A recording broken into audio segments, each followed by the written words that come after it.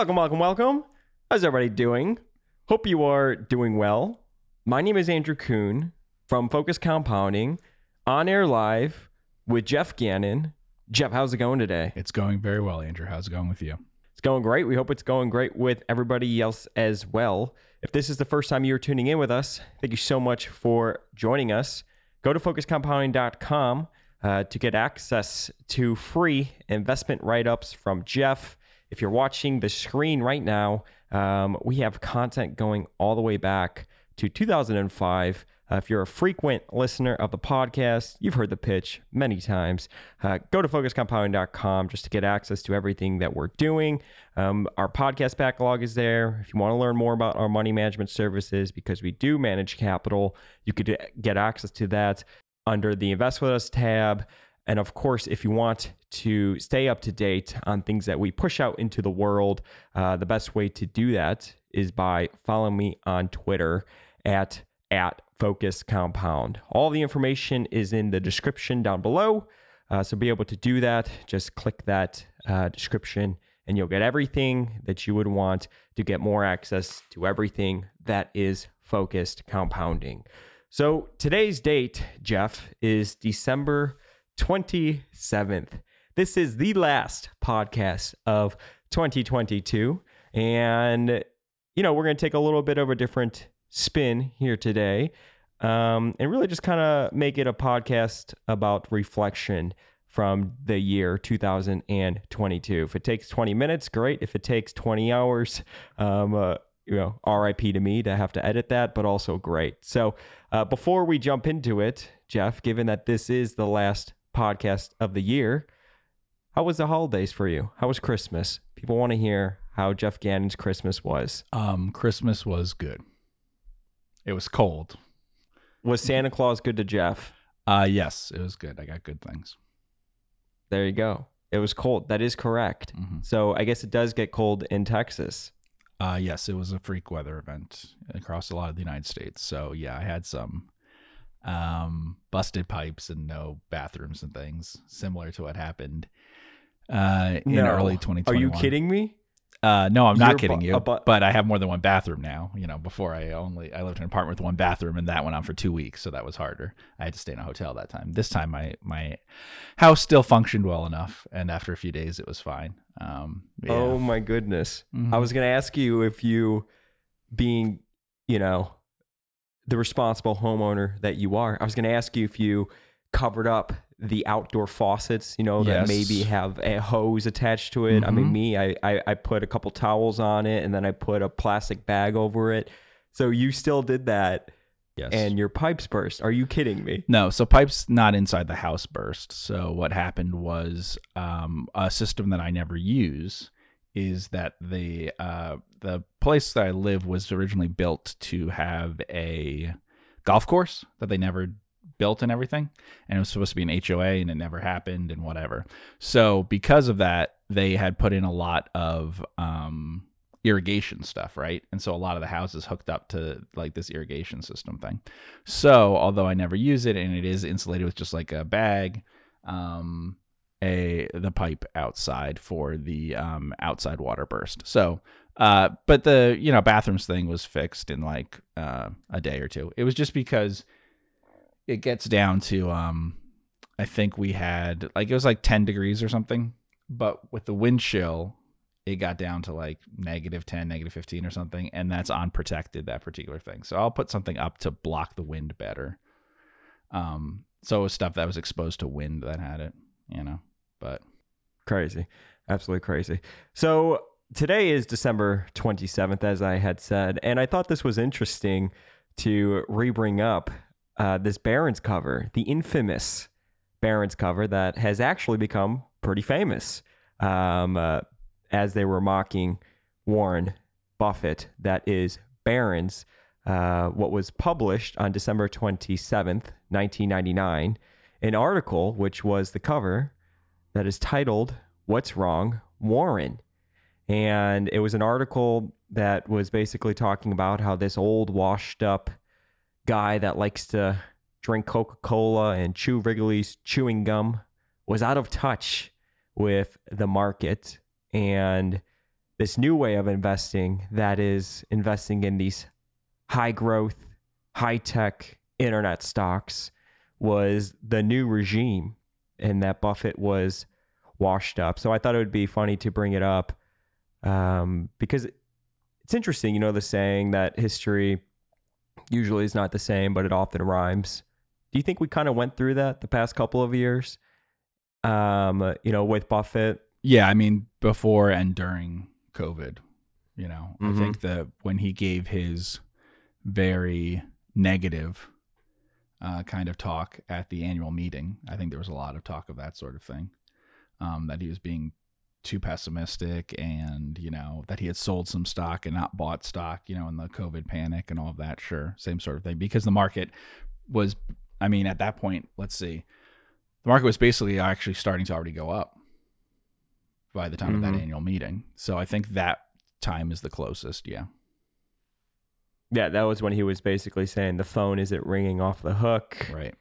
And he was talking about people in the depression, didn't know they were in a depression until a few years later. He was sitting there all by himself in the auditorium and just doing the annual meeting without Munger next to him. Correct. Yeah. Do you remember this Barron's cover? I remember things on CNBC and all of that at this time. I think we talked a little bit about this. When I was getting involved in investing, the first few years, the perception of Warren Buffett was very, very different than it is and has been for the last 20 years. So he went through different periods. And if you watch specials and things from the earlier 90s, in which he was seen as, being around the time of, he became super famous probably around the time of like what was the book that what was the first one? Not the Warren Buffett Portfolio, but the other one. That one was The Warren Buffett Way? Warren Buffett Way, thank you. That was like a huge best-selling kind of thing. Investing books aren't normally like that, and so that was really big.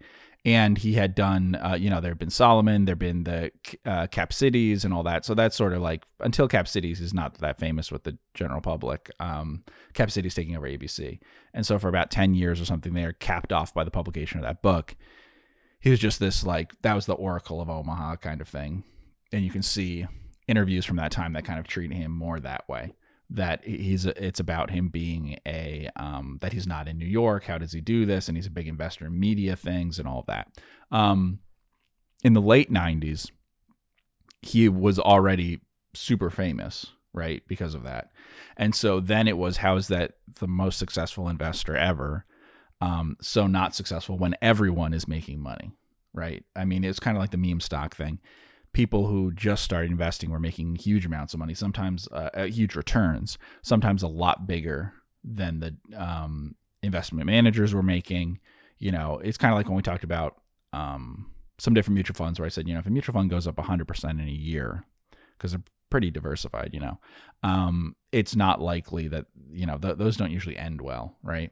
And that's the kind of thing that was happening in people's personal portfolios, with IPOs. But Buffett doesn't do IPOs, and that whole IPO thing was sort of rigged in those days, especially to make sure there was a big pop on the initial day. It was really from about the time of the Netscape IPO on is when I kind of think of the .com bubble, sort of in the sense of whatever prices were, the mania with it going on with just individual investors and all of that coming into it in a big way.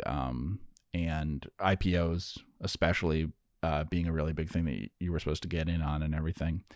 And, this is the era of like Jim Cramer and momentum stocks and things like that.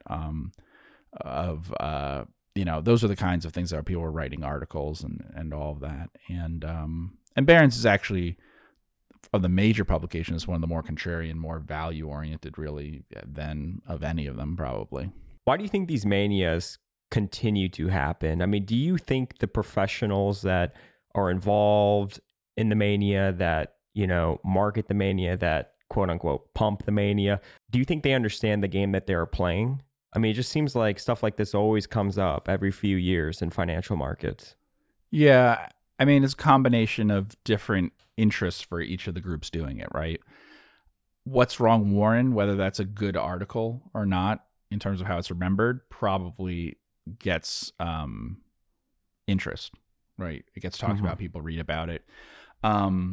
So tearing down or a big famous figure, using the name of a famous figure, then doing it in a surprising way and stuff like that, works for the media. So the media focuses on those things. So I don't think they're necessarily interested in pumping up a mania or not, but I think they're okay with pumping up FTX, and they're also okay with covering the downfall and stuff. I mean, they're just doing it for the entertainment value, for the news value of it, of selling things and clicks and stuff. So that's the media's interest in it. Other people's interest in it is what gets flows.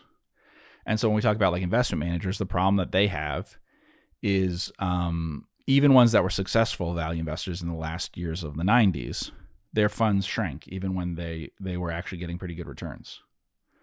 Because a couple things were happening. One, relative returns were sometimes poor for some of them, right? So that hurts you. But a lot of them weren't down until the very end of the mania. And then two, the flows were even more extreme than the returns, right? So people were chasing returns and stuff, but even more extreme than that, they were pushing into the tech stuff and away from other things that were working pretty well. So that's a really big part of it.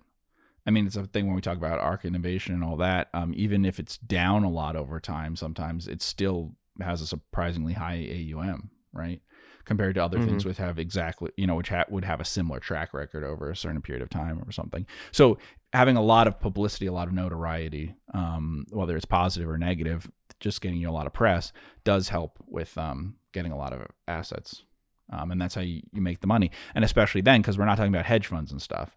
We're talking about people who are making money on the management fees, and more so than that, even for the people bringing them the money and everything, and for the organizations that are backing them. It's more about even just bringing in the money in the first place, right? That's more what the business was like back then. So like Third Avenue, like Third Avenue Value and things like that. Those sorts of what was it, First Eagle, those things. That kind of stuff is the thing that has like really bad problems at this time, in terms of just like, no matter what your performance is like, you can't get your fund is shrinking and you're in trouble. It's interesting when you talk about Buffett and like his level of fame. I mean, if you watch the Becoming Warren Buffett movie, and especially like the outtakes when all of his kids sat down and had a Q&A for a few hours that is available on YouTube, I believe all of his children had said that, when they were growing up, his father was not a famous guy. Certainly, compared to the present. And you had just mentioned that as well. I mean, for people that maybe weren't focusing on investing in, the late 90s, or maybe for somebody that was born in 1996 or thereabout, would you say, like, would you compare his level of fame back in the late 90s to like, maybe like somebody like Munger today, where if you're in the industry, you're very familiar with who he is, but if you're outside of the industry, maybe you're not as familiar, or maybe these other hedge fund managers like Ackman, who again, in the industry, you're familiar, maybe some other people because, he does more activist stuff or whatever, but like outside of the industry, you're not as familiar. How would you compare it? But this is, early days of the internet. So the internet was not a source for news and for getting people famous and everything. So a lot of niche stuff didn't get that much coverage. It's through broadcast networks and things like that. So a few people were very famous, and Buffett, once that book was written and everything, was definitely very famous with the general public. He'd already been very well known by investment people, and was really well known by people who knew media things, right? So I mean, business people knew who he was, especially in publishing and in media and broadcasting, all that kind of stuff. And so it talked about that way. But I think the book changed everything. And but there also was a much bigger aspect to it of the simplicity of it, and that he was in Omaha and all that. Because remember, everything that we have now about the biography stuff, really, what is American Capitalist? When's it published? Like mid-90s, 96, 95, I don't remember but it runs through about that time. So that kind 1995. of 1995. Okay. So that, and that's not as big as like the Warren Buffett way or anything like that. But I just mean all of our information about his background and his biography and stuff is all from that and from the Snowball. Right. Mm-hmm. So it really was about, and when was Warren Buffett Way published? 1994. Okay. So yeah, but that's kind of, I would say, the height of his fame in terms or the height of adulation of everyone being, that Buffett's the greatest and stuff, was from, let's say, 1994 to, 3 or 4 years later, maybe 4 years later, when the .com boom is in enough of a period. His record through, even as the stock record and stuff, through like, and for Berkshire through 96, 97, to about the time of the Gen Re deal or something. From the Gen Re deal on, I think, is only when there's more negative press about it usually. So I mean, his record was still, his stock investing record was amazing in the 80s and 90s, and so was it for the first half of the 90s, and it was that way for Berkshire stock too. So yeah, but that's kind of, I think, before those books came out and stuff. So let's say before the mid 90s, he's much less well known person. Yeah. So obviously you've studied Buffett for the majority of your investing career. Not only that, but you've also been learning in public, investing in public. You've spoken with hundreds or thousands of investors over the years. So I'm just curious, when you have somebody like Buffett, where he's been in, the public, or there's a ton of information on the way that he invests, the way that he thinks, you have the Buffett FAQ, you have all of the annual meeting archived videos. Why don't more people emulate the way that he invests? And I know there's a famous quote, which I can't verify, that Jeff Bezos basically asked him the same thing. And Buffett's answer was, because nobody wants to get rich slowly. So I'm kind of curious to hear your take on that. What is it? Is it like the whole nature versus nurture thing? Is it a personality thing? Is it the difference of personalities, right? Monish Pabrai has said that Munger is the type of person that always needs to be doing something, where Buffett isn't that type of individual. I mean, what is it from your point of view? Yeah, I think a lot of that is true. Buffett is unique in that he structured things from very early on so that he wasn't like other professional investment managers. I think there's a reason why Peter Lynch, who we can see up there, quit so quickly. It got too big, and he was too much of a traditional professional money manager that way, just to be a giant mutual fund. The kind of life that he was living and that Buffett lives, of, maniacal sort of,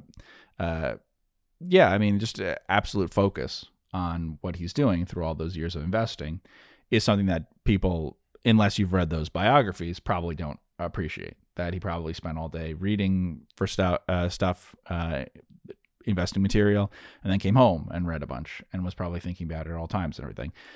Peter Lynch was probably visiting companies and talking to companies and things all the time. That was, they don't have, working hours and stuff like that, and a separation between their life outside of work and their work. Their work is their life, and that's, kind of the thing that they're growing like a snowball over that entire period. So, I mean, when he ran the partnership, he didn't tell them what they're invested in. So people overlook that, but not knowing what you're invested in makes it much easier if you have a really honest person like Warren Buffett doing it, as for better results. And the other thing is that a few aspects of how someone invests often get blown out of proportion in people's minds and become sort of like catchphrases or something of what they imagine them to be like. So it becomes like a cartoon thing, right? So like Peter Lynch, if you asked the general public at the time that he was most famous, or the general investing public, I should say, people who would, of that time would be the people who would watch like Wall Street Week or something, right? With Rukeyser, that's the closest to like the people who would listen to our podcasts and things like that, right? That was about the extent of it back then. So those kinds of people who were kind of fans of finance stuff, right? At least would have said, he says, buy what you know, buy what you like, right? Like if you eat at McDonald's, buy those things, right?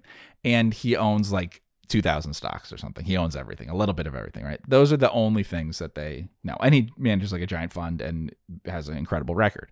But that's it. They, if you read the books and everything, he talks about how he really made the returns and what misconceptions people had and everything.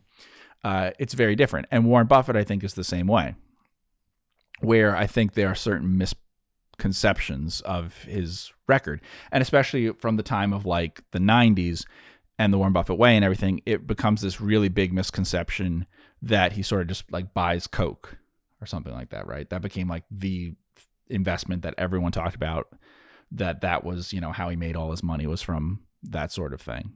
And do you think he talks about that reason the most just because it's something that everybody could understand on a very basic level? Maybe. I'm not sure that he does talk about it the most. It gets written up by the most, talked about the most. But if you listen to his annual meetings, if you listen to his interviews and stuff, I think he says some pretty intelligent things that don't get picked up as much in the press about what he's doing. He talked plenty about arbitrage. People didn't talk about how to arbitrage like Warren Buffett, but he wrote about it extensively in his shareholder letters. He talked a lot about accounting things and how they might hide stuff and how it could look better than it was or worse than it was. He talked about inflation and all that. I think that gets picked up with Coca-Cola and all those things about how to beat inflation. But there was a lot of that I don't think gets covered as much. And then also the way that the compounding works, having a very high rate of compounding for a fairly long period of time early on, especially if it's consistent, has a really big effect on the record over the full period of time.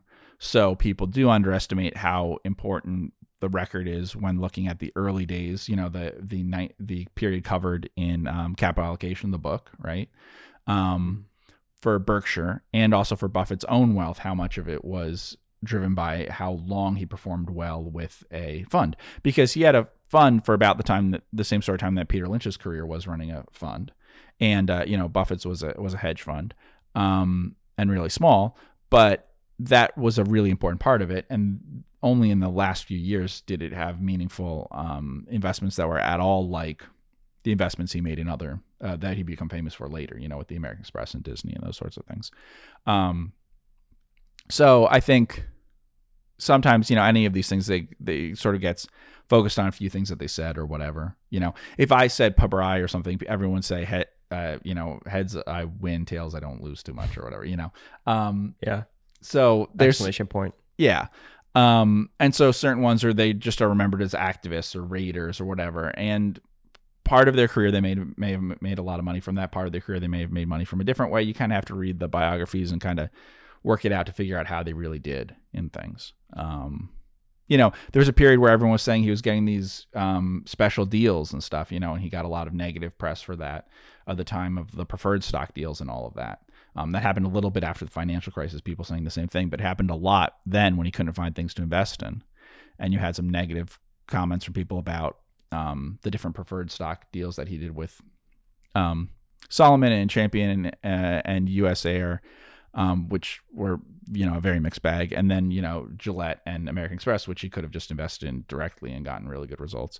So, just invest the way that other investors would in the common stock in the open market. So, and it, like people were saying that as if that's where his record came from, but his record didn't come from any sort of special deals like that at all. In fact, the special deals sort of stuff wasn't particularly good returns and not a great use of money compared to other things that he did.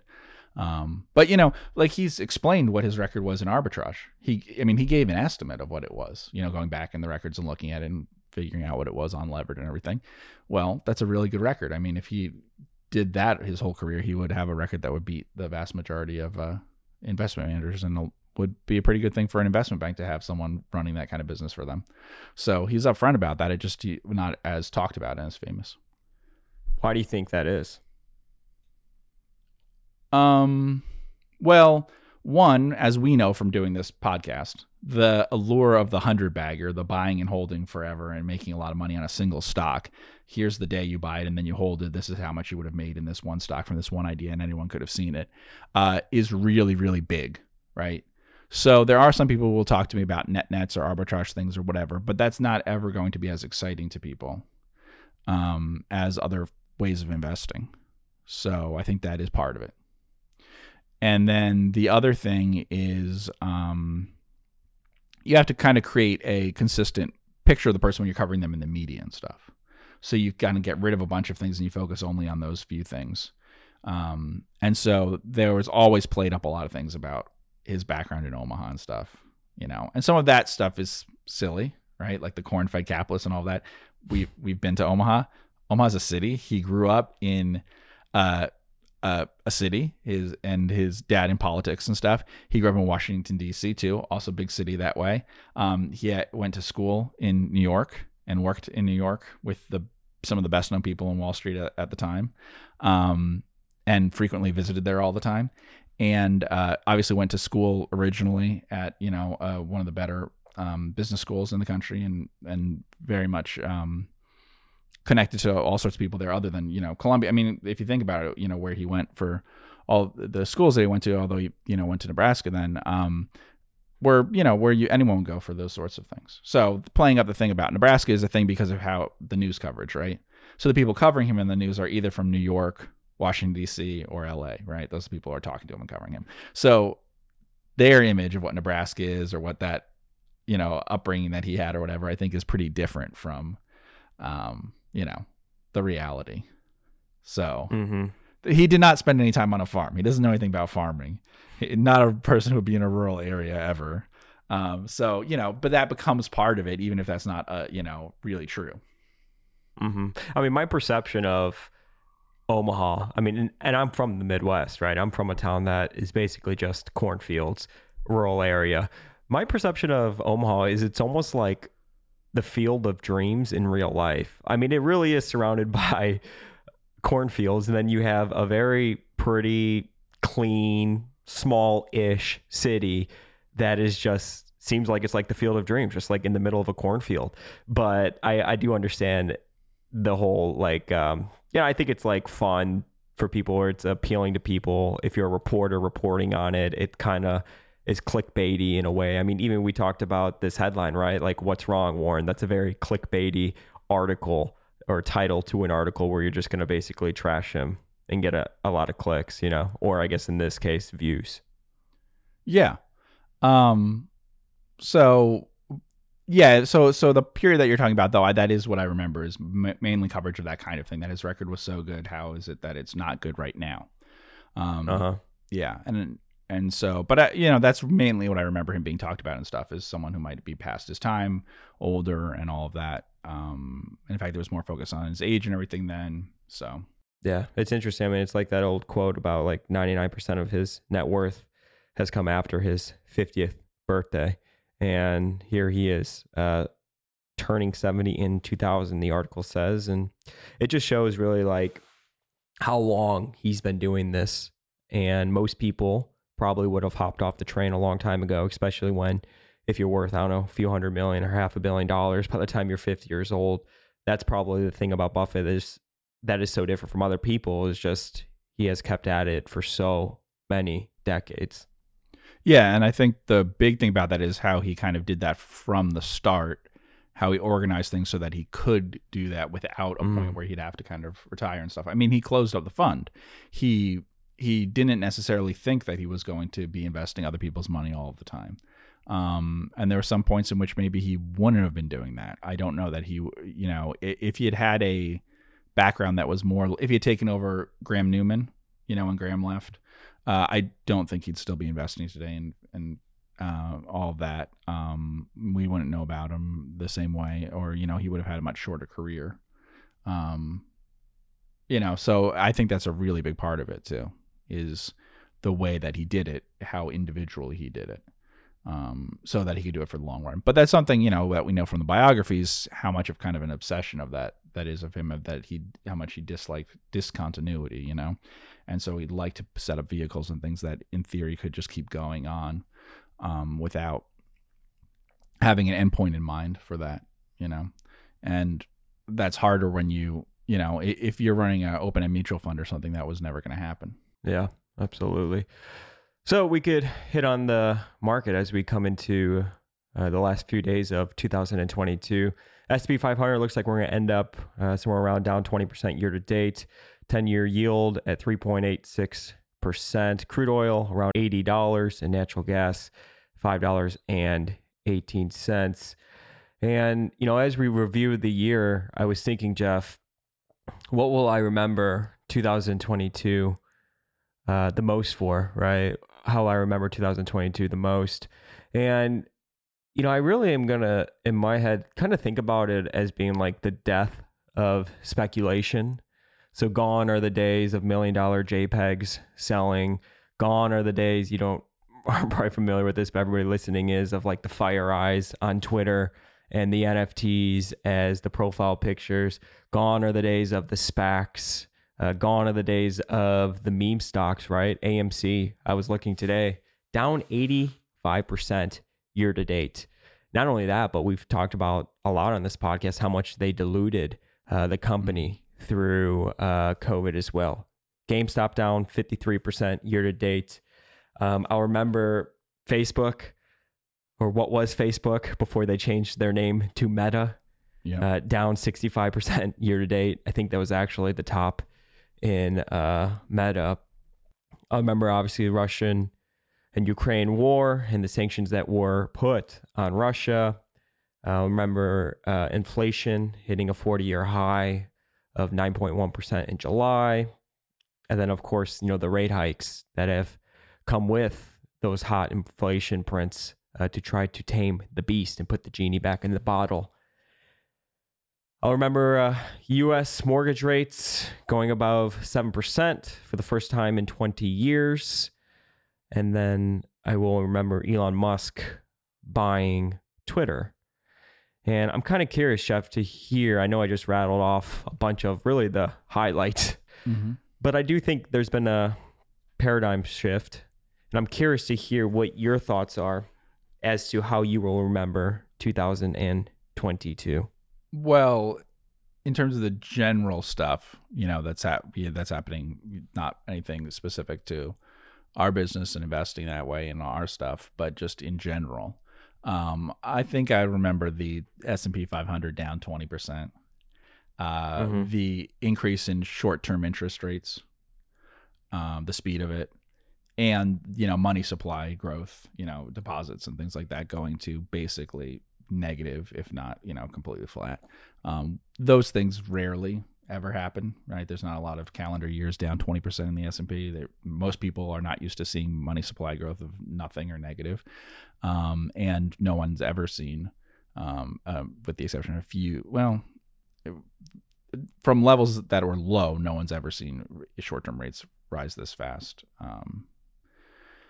They've risen this fast if they were already extremely high for a brief period, but basically no one's ever seen it going from very low rates to high ones, So, yeah. But basically to me, it's just like, the tightening of financial conditions, the move from completely loose to tight. And that's a lot of what you're talking about with the manias and speculations and all of that is, things are quoted in money. So, if you're, growing it by a lot, that's having an effect on everything, whether it's real estate, stocks, different weird collectible things and made up tokens and whatever. But anything that you say, this is in some sense scarce, you can't print this isn't money. And then, we can see what happens if money didn't grow. If money didn't grow from year to year, what was out there, those things wouldn't be happening, and it would feel like a completely different world. So, yeah. More on, excess being taken out of the market, liquidity being taken out of the market, long dated securities coming back down to earth. I'm curious. So here we are, we could talk about everyone's favorite stock to, talk about these sort of things. And that's Tesla. It's down 11% today. We are around $100 a share. It's currently trading at $109 per share. I don't know what it's doing since it's closed. Is this a margin call happening right now in, real time? Well, I don't think that there's literally much margin and stuff. I don't think that's having much of any effect on anything. I think that, we can go to QuickFS to look at some of these things, but I've talked before that the easiest way to tell, speculation, or if there's unusual amounts of speculation stuff, is by comparing things that give you an immediate yield or a yield that's calculable to things that you can't price. And what happens is that when you have two things that should, in theory, be very similar, two assets or something, or two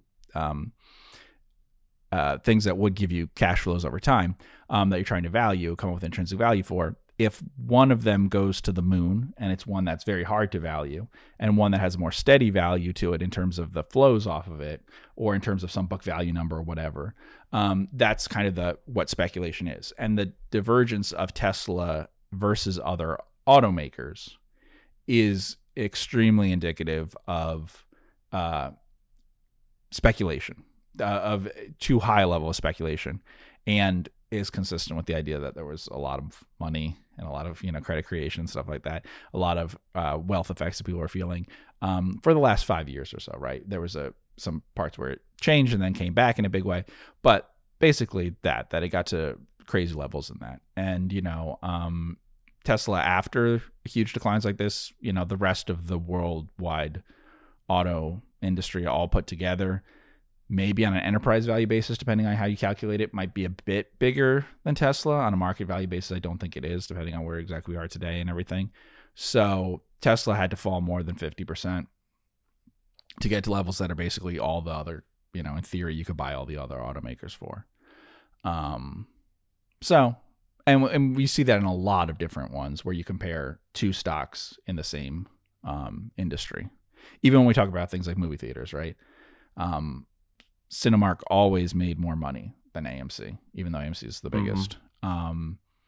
And, still is valued at lower than AMC, I believe, even though, its history of the last 10 years, whatever, has more, operating profit and stuff.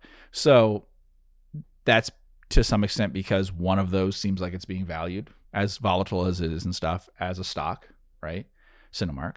And, Marcus and any other theaters and stuff. And AMC is a special category of stock, right? It's not really a stock anymore, or it wasn't a stock.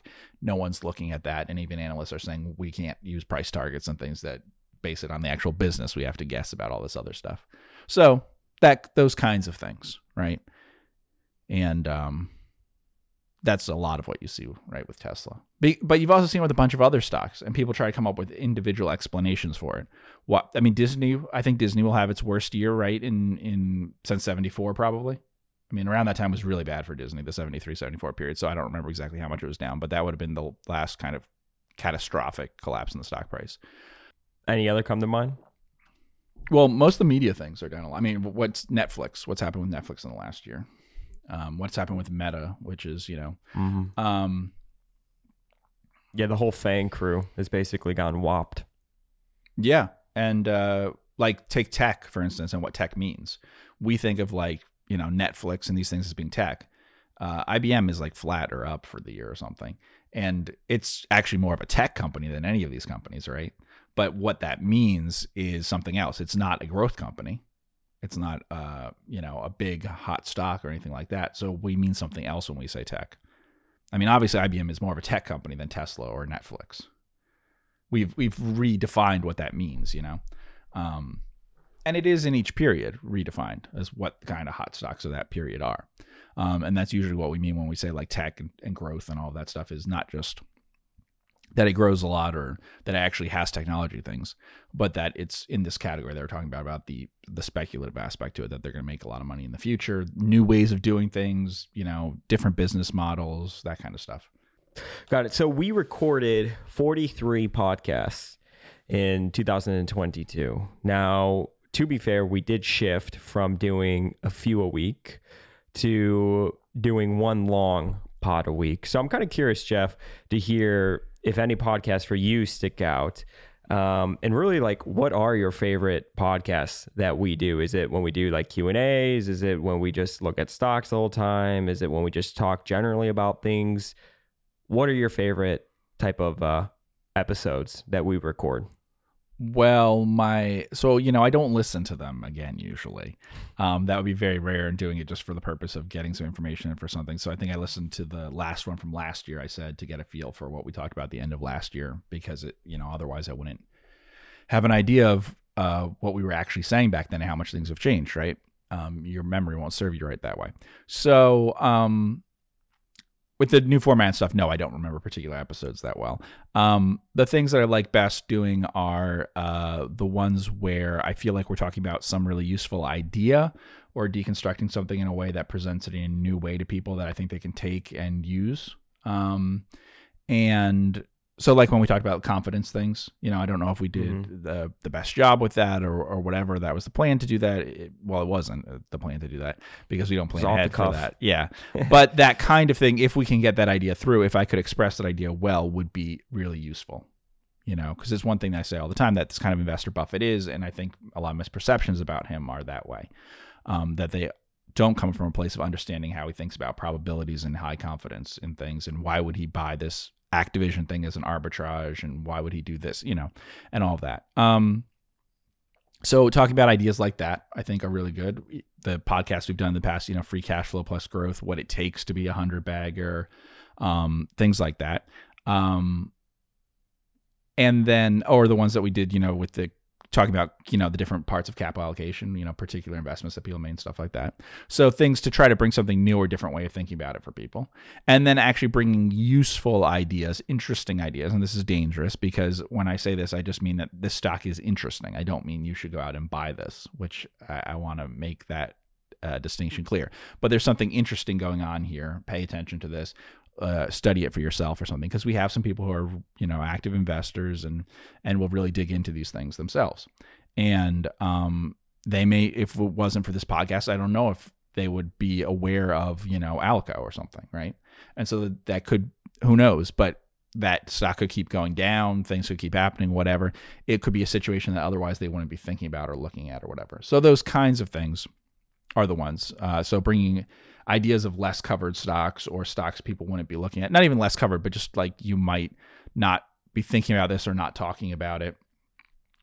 And it's an interesting situation. The arbitrage ones, even though I know that's not a favorite of people's, saying, look, here's Hunter Douglas and what the situation might be in that. Here's Cambria, here's Activision, here's whatever, Twitter, which went through.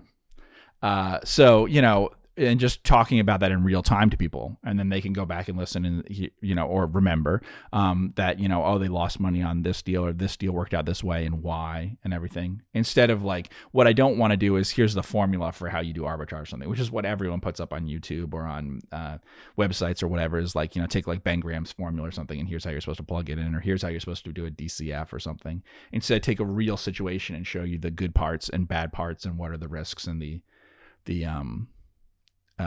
opportunities that there might be in it of how things could work out. Because like a lot of times when I talk to people, it's funny because I'll talk a lot about something like, if they know we own some stock or something, and they'll be like, oh, it sounds like you're much more pessimistic on it. Like you don't like it as much and stuff. And I say, no, this is how I talk about stocks. I mean, if we own something, I think it's going to go up a ton. When we talked about the FICO thing, I said, look, I would have thought it was going to be higher. I mean, the FICO went up 20 times in 10 years or something. But some of the things I would have predicted on the day I bought it turned out to be wrong. It underperformed some of those things. And so you have to be realistic about what things you would have expected, what really happened. And I think that's useful to do that. So I definitely like talking about specific things, stocks that I think are interesting for people to look at and to think seriously about trying to figure out, right? And especially if it directs them to find things on their own and really study stocks that aren't being as, that aren't such a superficial coverage or something like that. I mean, as much as we could talk about, Disney things or whatever, it will turn into being a talk about the overall industry of the different things that it's in, right? Because it's a big thing that's exposed to all of that. So I feel like whenever we talk about any of those things, of course it goes into those stuff, right? And the same thing when we talk about, banks or something, people ask like, well, what about the future of it with the fintech things? Maybe they'll ask about that less now because some of those things are down a little bit more stocks, but well, this is future proof and stuff of the future. And, to me, that's not like, and they ask that about the car dealers too, right? We talk about like Virtu or something, those aren't the biggest issues that actually face those companies as stocks of whether the stock will perform or not. Like the fact that interest rates were going up so fast since whatever, and the match of the liabilities and the assets, and you try to point people to that kind of thing, because I think about banking even until the second half of this year. Most questions were more about like the future of it and like how I'm, but I use PayPal and stuff. And so how do these really work? And there are these things that send me stuff asking, saying you can get a mortgage loan and whatever, so how does this banking stuff work and how will it work in the future if we're all using these, new things, buy now, pay later and all that stuff. Will there be anything left for banking that way? As opposed to like, the difference that it makes if you're able to borrow and stuff overnight at like nothing versus having to pay 4% or something, which is huge. So I like to get into those specific things. And we've done ones with specific banks or whatever, where we try to like take that apart of what things matter and, quick FS things. Yeah.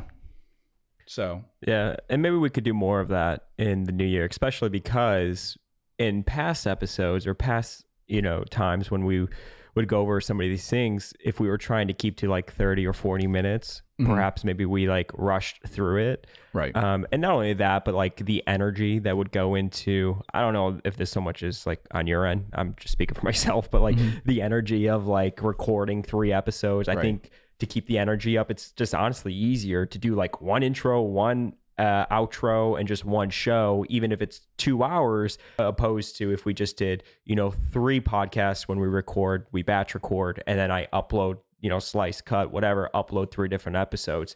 I feel like it's just much more like, I don't know, easier to produce a good show if you're going to do one longer format. So, perhaps we could revisit things like that in the new year, just because we are recording longer. And I mean, just so I understand too, right? Like we've spoken about on the podcast, the whole Six Flags situation. Right. That's a situation in the public markets right now. That's a very interesting thing that I don't know if a lot of people are paying attention to, that you would direct people to pay attention to. That doesn't mean we're buying the stock. That doesn't mean we own it or anything like that.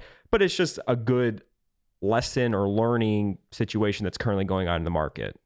Right, absolutely. And that, even though that's a very heavily traded stock, and I'm sure hedge funds and whatever things buy and sell it all the time and whatever, like we were talking about with HanesBrands, I don't know that like a lot of people listening to the podcast would necessarily be thinking a lot about Six Flags. They might even not be thinking a lot about something like HanesBrands, even though we showed that that's an insanely a huge turnover, and that's or even when we talk about Cinemark, which again is like, it's not a huge stock or something. And these are all, mid-sized sort of things, but they trade huge amounts of volume and everything. You could get in and out of them instantly. And so they should be well understood and well looked at and stuff. But, there's probably plenty of people who haven't looked at them before. Yeah.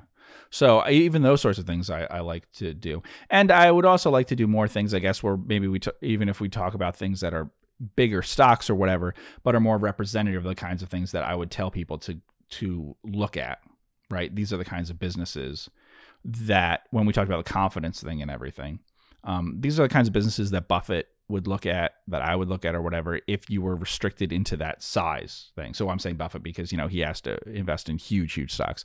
But, I'm not going to buy a stock that is, a $20 billion market cap or $120 billion market cap. But there are some of them that are a lot more predictable and whatever than others, right? And so sometimes it just sounds like I'm saying, well, I don't like Micron or something, but that's not what I mean. What I mean is that there's a very big difference between that and, well, like here, like Taiwan Semiconductor, right? Which is TSMC, probably the ticker or something like that. Maybe it is. Let's see. Well, let's see. Thumbs up through here. TSM. Got it. TSM. Okay. Yeah, TSM. So here's a stock that, presumably Buffett bought. We don't know that. Berkshire bought it in the last, recently, based on the size of the company and the size of the buy and the time that it is and the company that it is. I don't know enough about, Weschler and Combs to know like specifically if they would buy something like this, but it totally seems like the kind of thing that Buffett would buy. So this is the kind of thing in which you might have high confidence and stuff if you understood the business. It's not a business that I understand well. It has some possible geopolitical risk, although, to the extent it has geopolitical risk, that means that the world has it. because, obviously if it completely ended the supply for a company like this, then, the world is in short supply of stuff. But it's a company that you can see that has margins and the gross margins and the operating margins, which you can see here, and all of that are very high but very, very stable. Like when I talk about, especially when you talk about something like I talk about the coefficient of variation or something, because these margins are so high, gross profit margin near 50%, sometimes operating profit near 40% sometimes. The fact that they're varying by so little in absolute terms means that on a relative basis, they're varying by even less than that. And so that's something that I've always stressed that way. And actually, if you look at the pure numbers here, the thing that you probably will stand out or might stand out to you, the thing that stands out to me if I didn't see the name of this company, right, is the railroads. It looks exactly like a railroad. Now, it doesn't look like it does not look like a semiconductor. Right. It doesn't look like a railroad in terms of the asset growth and the revenue and stuff today. But what it looks so much like in terms of the gross profit level, the operating profit level, the spread between them, and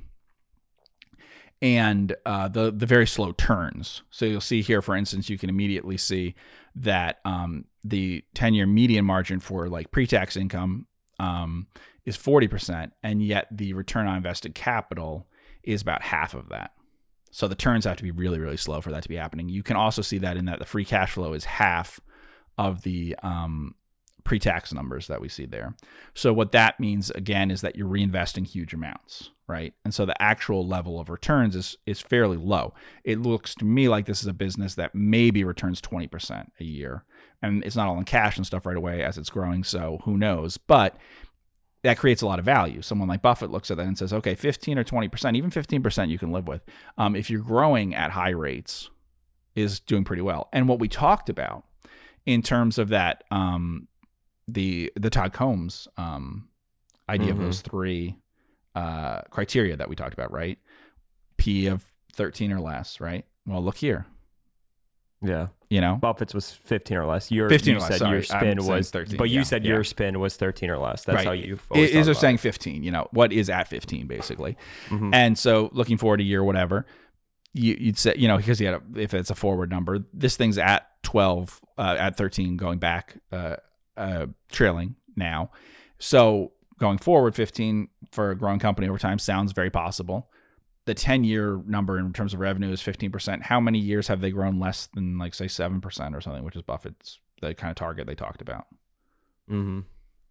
So, I mean, when you use that framework, Jeff, I mean, is that the type of framework that would ever put up Buffett 1.0 type numbers, or is that more so the Buffett that has to deploy so much capital where he can't find those more off the beaten path type of investments? I mean, are you going to put up high double-digit numbers following that framework? I mean, if you're paying 15 times PE for a company and it's growing 7%, a lot of that kind of sounds like the market to me. Yeah. This is not American Express when he bought it in the 60s, or Washington Post when he bought it in the 70s, or See's Candy, right? It's also not Mid-Continent Tab Car Company. It's a lot like all of those except for a few. Most of the things we're talking about are actually fine. The price is fine that way. The growth levels are fine and stuff. There's a few problems here. One, the company's too large. Two, it doesn't turn its capital as fast as those other things. And three, the margins aren't going to improve the way that those did. So, but it could be if you discovered Taiwan Semiconductor in 2002 or something. Like, this company was a lot smaller 20 years ago. So actually, I don't know what the returns in the stock have been for 20 years because the price could have been really high or something, 20 years ago. But it's not that far from, but yeah, it is the kind of company that could give you really great returns for 20 years, probably, if you had discovered back then. It's too big now, obviously, to do that for you. Just because in terms of like the world size of it, and also because it's probably in things that, although I know that I'm sure there's people who have amazing expectations that this will grow faster in the future than it's been in the past and stuff, it's probably a sector that will grow slower in the future than in the past, just because of how much saturation there is in terms of stuff as the one was before. So that's a period of incredible growth for the industry, but it's the kind of thing that probably Buffett would look at or whatever. And yeah, actually all of those are fine. Like in terms of having high returns, you might be surprised. The issues that I see as a potential problem here is primarily margin and free cash flow, particularly is being generating it in cash terms, right? So if the 10-year median free cash flow margin is like 20% and you're turning like half, then your actual ability to generate free cash flow in terms of relative to your equity is not that high. So you're basically getting, if it was at a price to book of 1, let's say, it's at 4.5. But if it's a price to book of 1, you'd really only be generating, if you're using borrowed money, you'd really only be generating about a 10% or so return in cash each year that you could buy back your stock, pay a dividend, whatever. And then the other 10% or so has to go, of the cash that you have, that would have to go into reinvestment. Now, I'm saying it as like 10 and 20, which might be confusing, but why I'm saying 10 and 20 on a margin basis, it's 20% free cash flow margin and 20% margin that you're reinvesting, right? But on a turn basis, so relative to your capital, it's actually going to be less than that, because that's something people need to keep in mind. So it looks really, really good, though, in the same way as like a railroad, in that it has sort of maximum efficiency. What it seems to be looking like, if you didn't know anything about the business, is it has the maximum level of scale possible, which would make doing this business on a smaller scale nearly impossible. Because, and Apple actually has a lot of similarities to this too. Apple's a much better business, although I'm sure it'll grow less in the future, or I would assume it will grow less in the future. But this is a company that doesn't even have like 50% margins quite on average, and yet is able to have free cash flow margins of like 20% and pre-tax operating margins of like 40%. We talked about things like Six Flags and all those. So those sorts of things, entertainment things that are like that, like theme parks and stuff, cruise ships, whatever. We're talking about levels in which your gross profit margin is usually about 90% or something, not 50%. And so it's all based on having very, very high operating expenses that you have there, right? And that's how you're able to do it. But surviving on more narrow gross profit margins is usually a like safer way to be protected against competition. Obviously, narrow gross margins while having very high profitability is really attractive. It's something I always warn about, that you want a high gross profit margin, because the thing is, with a business like this, if I was looking at it in the early days, right, the big warning sign would be, this is a really, really tough business in which anyone who doesn't get enough scale may not be able to earn much money. The upside, though, is that if you get a lot of scale, it may be so difficult for other people to fund themselves with it that they'll exit the business because the gross margins aren't high enough. That's where we talk about, like, economists and stuff talk about the minimum, the minimum necessary scale that you need for it. So the minimum scale at which you can be efficient and stuff. But I talk about it as like a habitable zone, right? Like, can this business exist and stay in business and keep funding itself and stay as a competitor, right? The problem that you have is, like, say, a restaurant or something. A really small restaurant can do exactly that. One successful location, it can do that. And so, like, there's no way to ever eliminate all the competition, no matter how efficient you get. But a business like this, you can see that there's probably a pretty serious problem if you try to operate at much lower scale, right? Because the leader with tremendous scale actually doesn't even have those amazing gross profits, right? They have amazing profits overall. And actually they're, like we said, return on equity and all that, it's really good. But what is it, like a Costco type return on equity or something? Railroads use debt, so the actual return on invested capital of railroad will be less, but I would expect the return on in the owner's money return might even be better at a railroad than at Taiwan Semiconductor. But so it's just, that's the kind of business that Buffett would, I think, be interested in, probably because he would understand it from Apple, but also because he understands some things like Nebraska Furniture Mart, Costco, the railroads, that I think he likes, and is comfortable enough with some sort of things about scale advantages and stuff that he doesn't necessarily talk as much about. But he has talked about, survival of the fattest and all that kind of stuff. He would prefer, See's Candies, right? You'd prefer the really high gross margin, no need for capital and all of that. But if you have to buy $300 billion companies, then this kind of thing would make sense. And I don't know that he bought this. It could be someone else, but it has all the marks of Buffett just in terms of the price, the growth levels. I mean, on a quantitative basis, it looks like Buffett in every way, right? Totally. And even like the price earnings, right? I mean, this is sort of, if you look at, for people who want to learn, I mean, this is a perfect snapshot of a company that he would be interested in, even by just like Jeff laid out, the variability of the margins, the stability of the margins, the price that he's paying from a PE perspective. This looks entirely like Buffett. Correct. The problem is the first two words, Taiwan and semiconductor, is what would make people think, no way, that's Buffett, right? Yeah. But he bought PetroChina, and people would say, oil, China? No, Buffett would never do that. But that PetroChina one, I think, was 100% his idea and everything. I don't think he discussed that with anybody. That's not like a BYD. That's like Munger's idea or something. There's no way that someone else came up with that one. So, yeah, very interesting. Very interesting. Okay, let's go on to another point of reflection. What was your favorite experience or memory in 2022 in relation to Focus Compounding Capital Management and everything that we're doing? Personally, mine was probably Omaha, but I'm curious to hear yours. Yeah, mine was Omaha. And what did you like the most about it? And will we be there for 2023? I mean, it's crazy to think that that's, we have to start planning for these things. But I mean, right. Jeff, hotel rates go through the roof.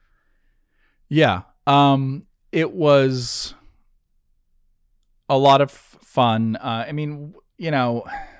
One, we saw some people in person, right, who listened to the podcast or something like that. So that is a nice benefit, as opposed to just you do this and put it out there, and who knows if 8 people are listening or 8,000 or whatever, right? And so, that's part of it, yeah. And for me, that was probably the best part of it, was that way. There were other things that were okay and odd and stuff, but got used to. Obviously, you're in this really strange situation where you're recognizing all these people and they're recognizing you and stuff. So people coming up to you and asking you, like, if you're Jeff Gannon and stuff, is weird, as you'd imagine. And we're there together too, so obviously people are going to recognize us, because it's a lot easier than if we were traveling with other people, and they might not see the exact 2 people that they see on YouTube and on stuff like that all the time. So it was pretty interesting that way, but so it was good talking to people, and it even in other things, we went out to dinner and stuff afterwards with some people and stuff, and that was interesting too, just even because we don't normally get a chance to talk about whatever stuff, stocks and things, with lots of other people who do that. Yeah, I mean, as you'd imagine, we don't normally speak to like other portfolio managers on a regular basis and stuff, so that is something that only they understand and stuff, what you're talking about. So that is different too, and that was nice. 2023, will we be in attendance? I don't know. Is that decided yet? Well, we got to decide, but the people have been asking. People have been asking. I always thought it would be a good thing to make that a yearly thing.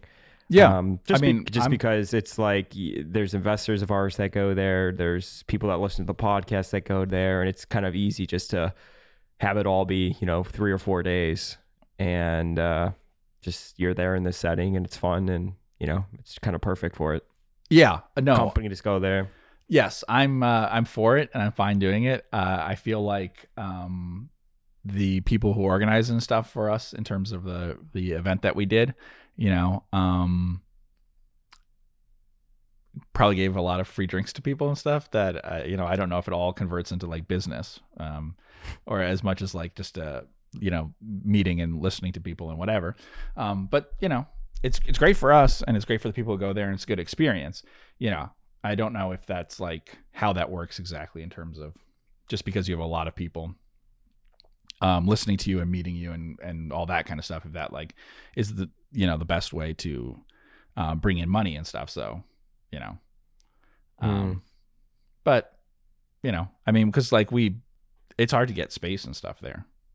Yeah, very much so. I mean, on that weekend, I'm sure you can get space in Omaha for other things, but yeah, if people have been there, I'm sure know that like everything is booked up, and you're seeing people and all the hotels and everything having events of all, I mean, different companies are having events that have booked up things, different money managers are doing it, and just all sorts of different things. Everyone's meeting and greeting and having their annual things and whatever. So it becomes like you're suddenly like, I know, in New York or whatever, trying to get space and stuff. So yeah, but I mean, they did a great job doing it for us. So yeah, absolutely. But for anybody listening that maybe has been on the edge about going or not going, I think the both of us would totally recommend you should go, especially the two gentlemen that you probably want to go there for.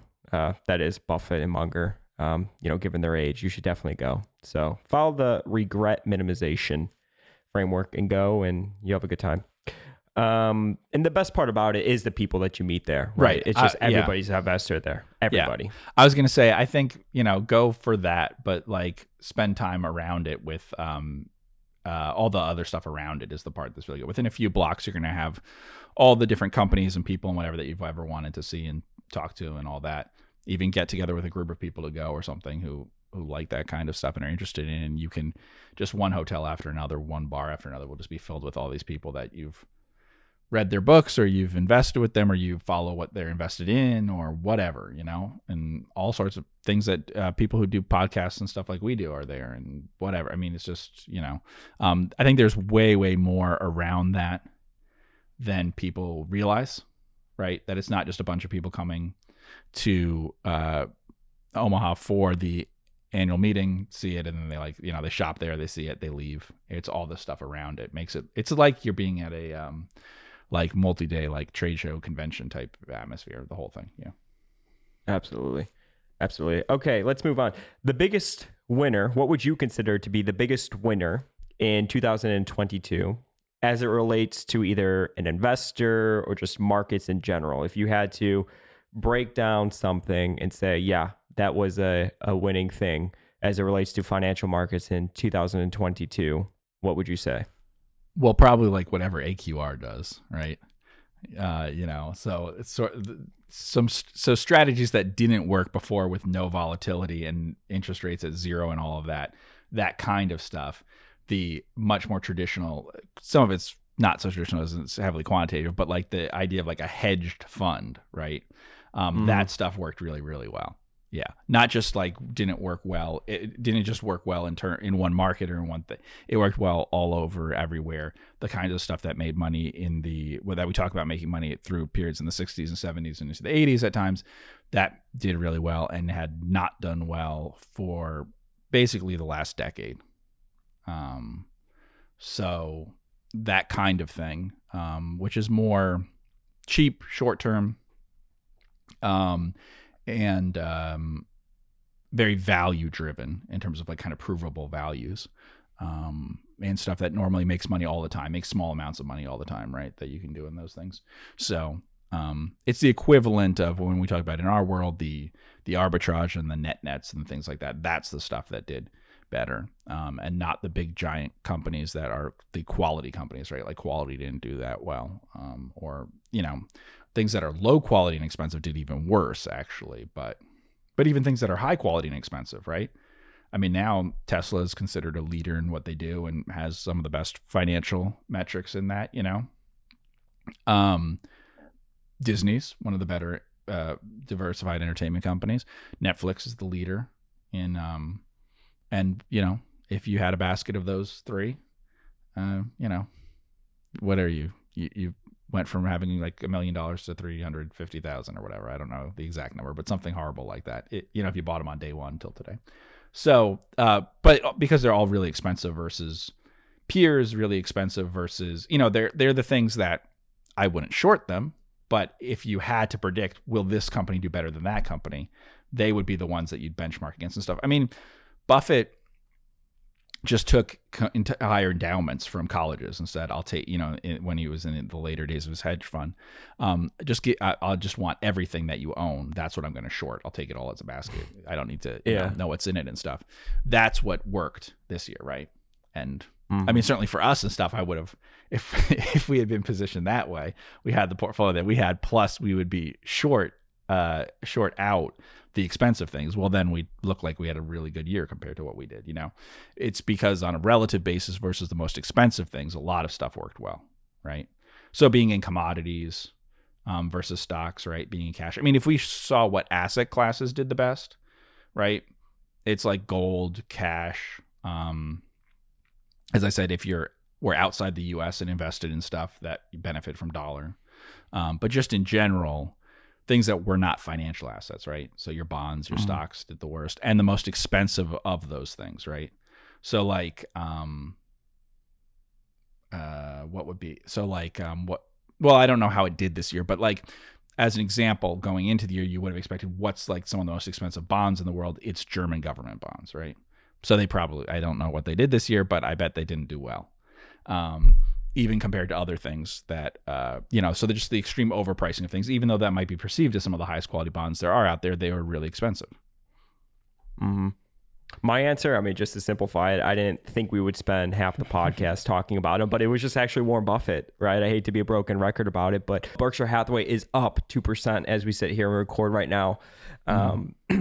And just Buffett's investing in general, right? Like, again, it was just, I would give him sort of the king's hat for the year because his investment in Occidental Petroleum, I mean, Occidental is up like 100 something plus % on the year. Yeah. I think it's one of the better performance stocks in the S&P 500.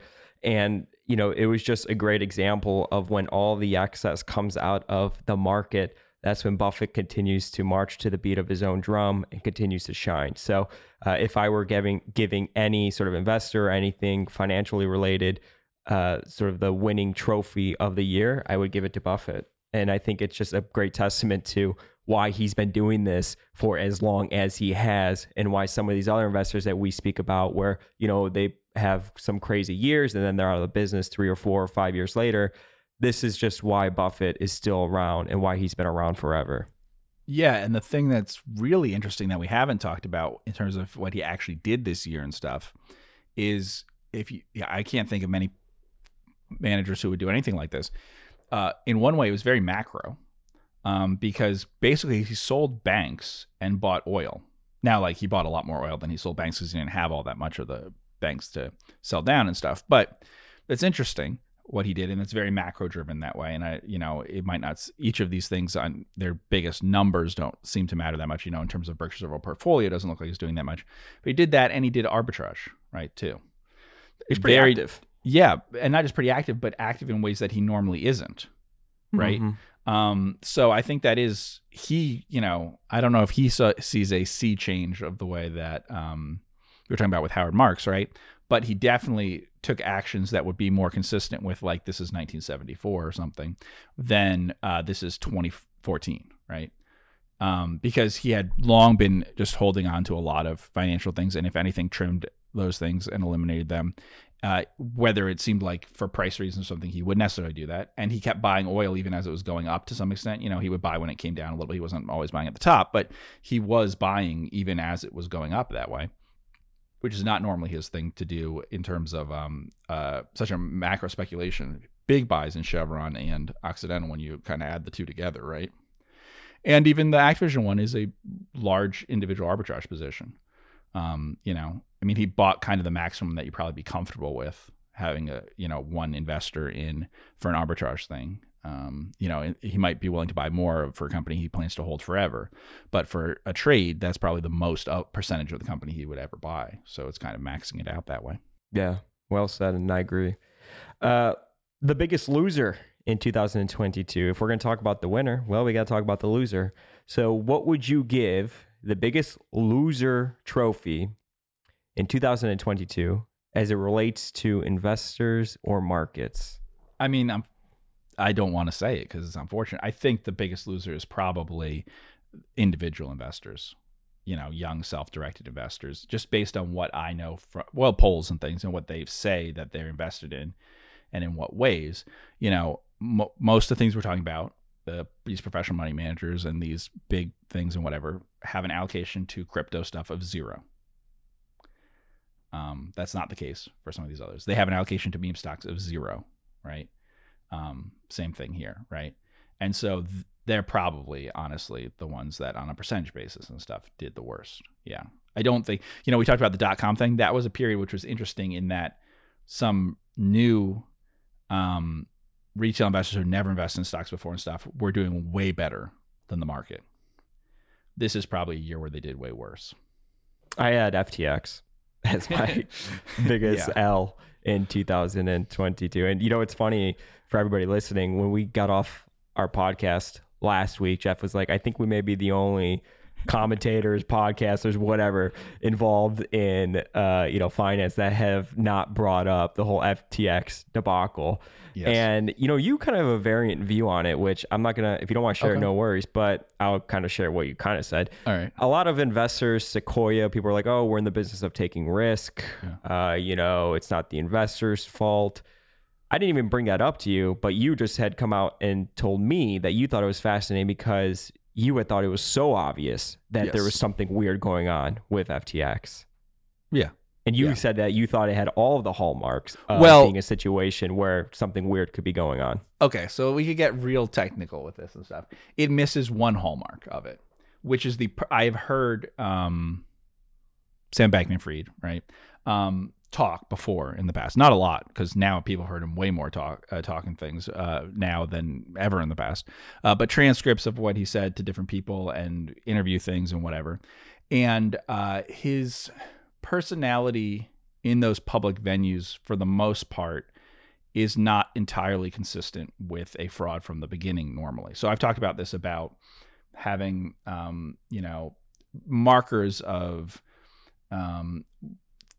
things that are consistent with psychopathy and with just general tendency to deceive, take pleasure in deceiving others, disconnect between being able to say things that aren't true and not bothering you that they aren't true, playing off of, you're seeing the other person's face, you're talking to them, you're selling to them, you're just a salesman without any sense of what you're selling. His personality, though strange, is not entirely consistent with that as much as some other people. So it's not the most obvious one. I think I said to you off the podcast, to me, it was not as obvious as Theranos, which was obvious, hearing 2 minutes about it.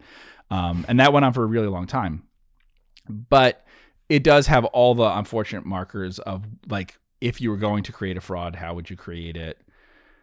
And all of that. It has all the things that would be key to doing that. And the actual behavior that he had that we knew about and stuff is also consistent with fraud stuff, involving people who have ties to you in other ways and stuff, putting them in charge of that stuff, separating yourself from it.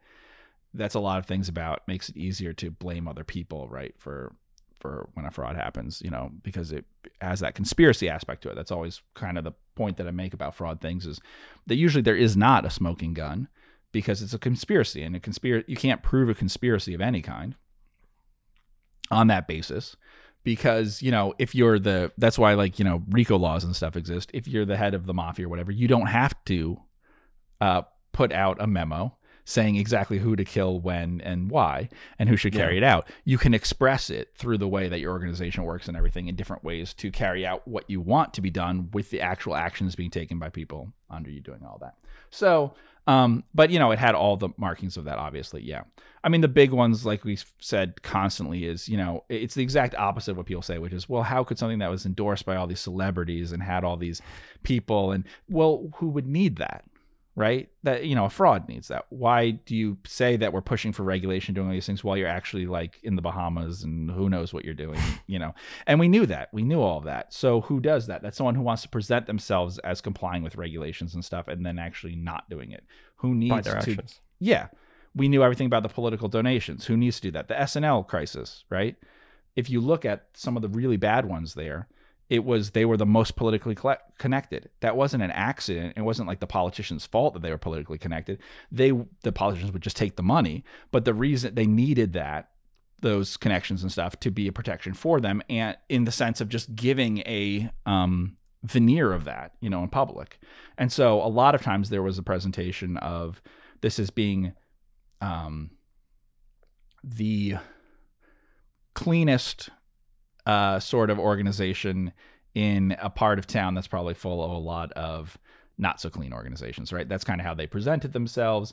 You understand that you're taking incredible risks and there's a lot of dodgy stuff going on in this industry, and who knows, but we're the most trustworthy of those in it and everything. So, stadium naming rights, of course, is, there's Gillette and stuff, name stadiums, but it's not that kind of thing, political things, the celebrity things, all of that is, stuff that you're more likely to see with frauds. Now there's other stuff that's different in that they didn't do a thing where they had a board and filled it up with respectable people and all that, which is normally what you do. That's more the Theranos approach. And that's what I've talked about, that having, whenever anyone tells me, well, it can't be a fraud because it has all these amazing people on the board, usually it's more likely because it has a bunch of people who don't understand anything about accounting or business or whatever, but like won, peace prizes and served in government and are celebrities and stuff, They didn't have a board, they didn't have a CFO, the weird related parties with his girlfriend that's running the hedge fund, and just a bunch of odd stuff. You just ticked off a bunch of stuff that I've seen publicly traded companies that people think are not frauds that check those same boxes. Literally don't have a actual CFO, or the CFO is someone else. The connection, like husband and wife or the girlfriend or whatever. And they're not really being a board or something. So, you do see it, and it doesn't mean in any of these cases that it is a fraud or that the point at which it started to be a fraud and stuff. And then they just had the huge opportunity for fraud here, which we've talked about mostly off the podcast because I don't like to talk about it because, I think Buffett said this, what point is there? I'm not going to dissuade anyone from investing in this stuff. And the people who are investing in it will, not listen to anything else that we have to say if we talk about it that way. But there's a lot of selling of stuff in crypto things that bother me. There's the things that get all the publicity, but then there's the little things that actually bother me the most about it that aren't as talked about in how they represent some things. And one that bothered me and it failed was the arbitrage thing. That, you kind of create this situation similar to SPACs where you kind of convince people they can't lose money and stuff on it because the way you set it up, you convince people this arbitrage thing will naturally work and stuff, which anyone who knows a lot of stuff about arbitrage things know that's actually not true, that you can't, that just because something should work that way, that the market could fail, and that in fact probably will. In a lot of ways, we talk about arbitrage things all the time, and given enough time and enough capital and stuff and willingness of people to do it, it'll work out. But, Buffett was willing to do a deal for long-term capital management, and he would have taken it, and all those arbitrage positions were worked out. Long-term capital management failed though, because their trades, which were correct, weren't going to work instantly, and also the backing with the reserves, nonsense that we've talked about. There's a lot of evidence, I think, that people are misled in the sense of like that you have assets that in some way are similar to cash, and that's not true and probably hasn't been true at a lot of these places for a long time. And it's bad because to the public, it's like, well, yeah, banks do this and the same sort of thing, right? Like we have more reserves than banks or something. Yeah, but there's certain things that banks can own and certain things that they can't own. When you deposit money in a bank, it's a lot of it, banks, insurance companies, lots of these things, if you look at their balance sheet, can be turned into cash, will naturally turn into cash, or can be turned into cash very quickly and under all sorts of different circumstances to pay you, the deposit holder or the policy holder, back. And if you just said, okay, well, a bank can go out and buy office buildings instead of, making loans or something, and say, oh, it's 100% backed by property, they're not allowed to do that because you can't do that. You just, not any asset. And in this case, sometimes these are made up tokens and things, but not any asset counts the same as any other asset. Right. Mm-hmm. So yeah. Sometimes the talks we have after the podcast or something are probably more interesting than what gets on. I know, we got to do like an after dark podcast where we both get a drink and just sit there and talk. And we'll be banned from the industry after a few episodes. Yeah, with that one, what's happening is I was complaining. The thing that I was complaining about is the media things and other people like that saying, how could you tell this was a fraud ahead of time? How could we be held responsible for talking about it this way? It had all the marks that it was okay and whatever. And that is the part that bothers me. People lose money on frauds and things that'll happen. The venture capital things, look, it's not a big thing versus other ones they invest in. It may work out fine to take a flyer on some of these things and not do a lot of due diligence on that. But all the people who write the articles and stuff and then don't really say that we've been writing articles all the time that haven't gotten into all this, including basic things like, okay, where are you living right now? And what's your connection between this person? I mean, just like really basic stuff of making sure that you have it to put in the article. Yeah. So it's the media in the sense of the specific media coverage of it that bothers me and stuff. No, I'm with you. I mean, full transparency, because I don't spend time in this crypto world.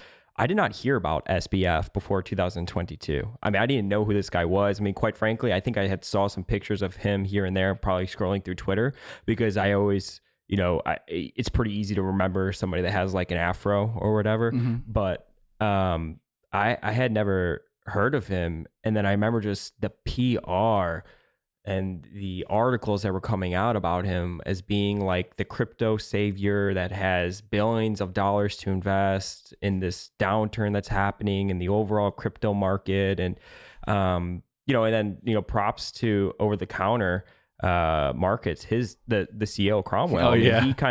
He called them out because somebody laid out a pretty decent Twitter thread or a long Twitter thread this summer, basically saying why FTX should buy over the counter markets. And I think it was the president at the time. He said, oh, this is a very interesting thread, and FTX and Sam like the post. And then Cromwell comes out of nowhere and basically says FTX is not Lindy, OTCM is Lindy. We've been around for a long time. FTX has to, blah, blah, blah, blah, blah, do whatever. But that was kind of my first okay, this is the SBF guy that I've been seeing everywhere with the afro that, sort of plays this old, folksy Warren Buffett character. My effective altruism gives money, blah, blah, blah, blah, blah, so it was just weird to me, kind of like the whole, how'd you go bankrupt gradually and then suddenly. It was I heard about him for 20 minutes and within that 20 minutes, he was sort of this pariah. And now he is this individual that is probably going to spend 30 years in prison, I'm sure, at a minimum. I mean, if not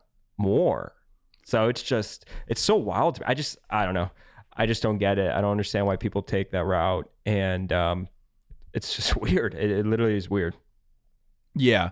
I guess I'd only heard about it mostly because of the thing that really got it, I think, was this most recent election cycle, because it's all very public, what money you've given and who's the top donors. And so people who report on that, who may not know that much about finance things or any of this, will dig into it and be like, wait, what is this?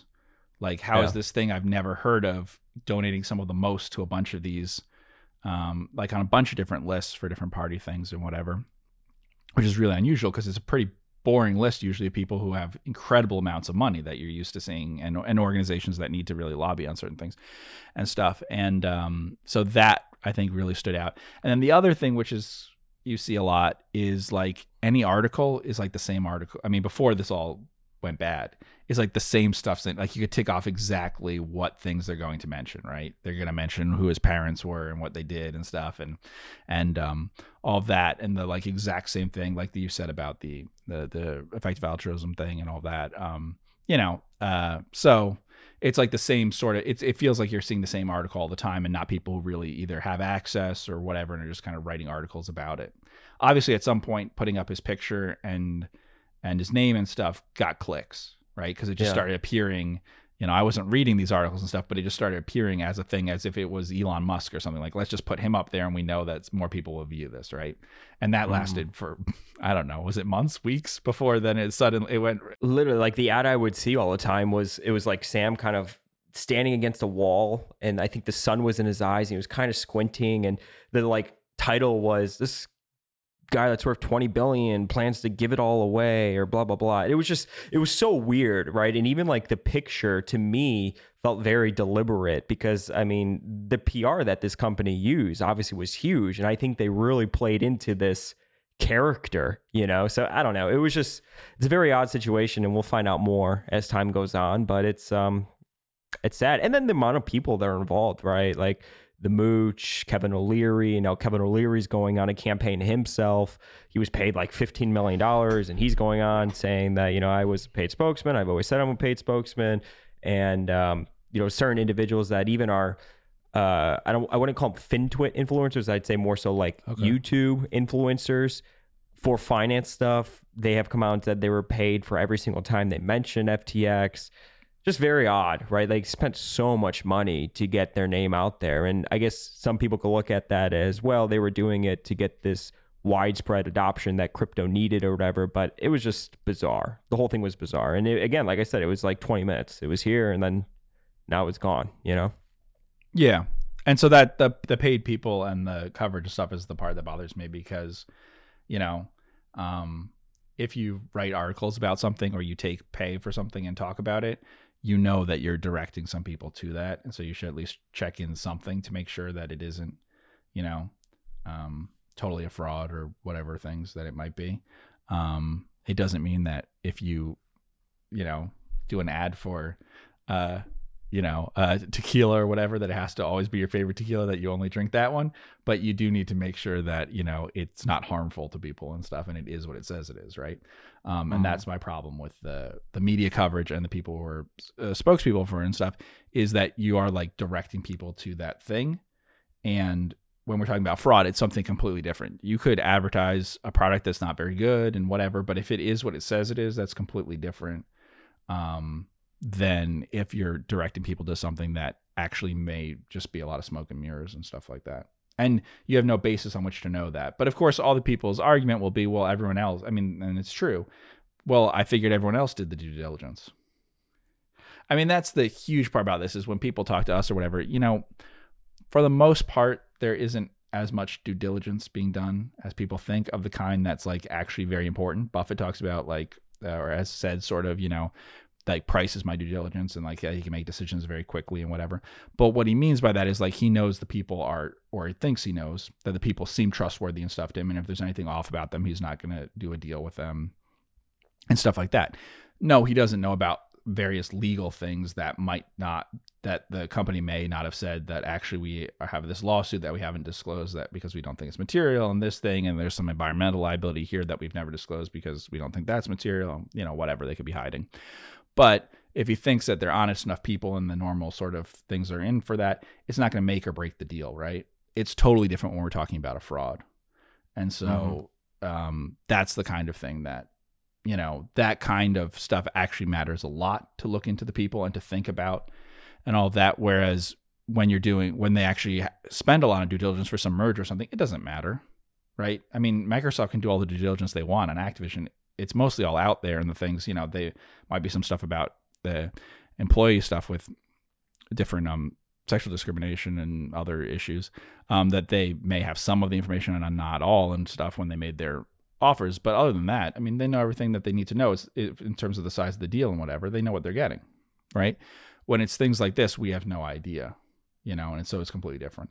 So I do try to warn people about that, because I get talked a lot more than you might think about things that I go, you know, there's some problems here that I would just say, don't do it.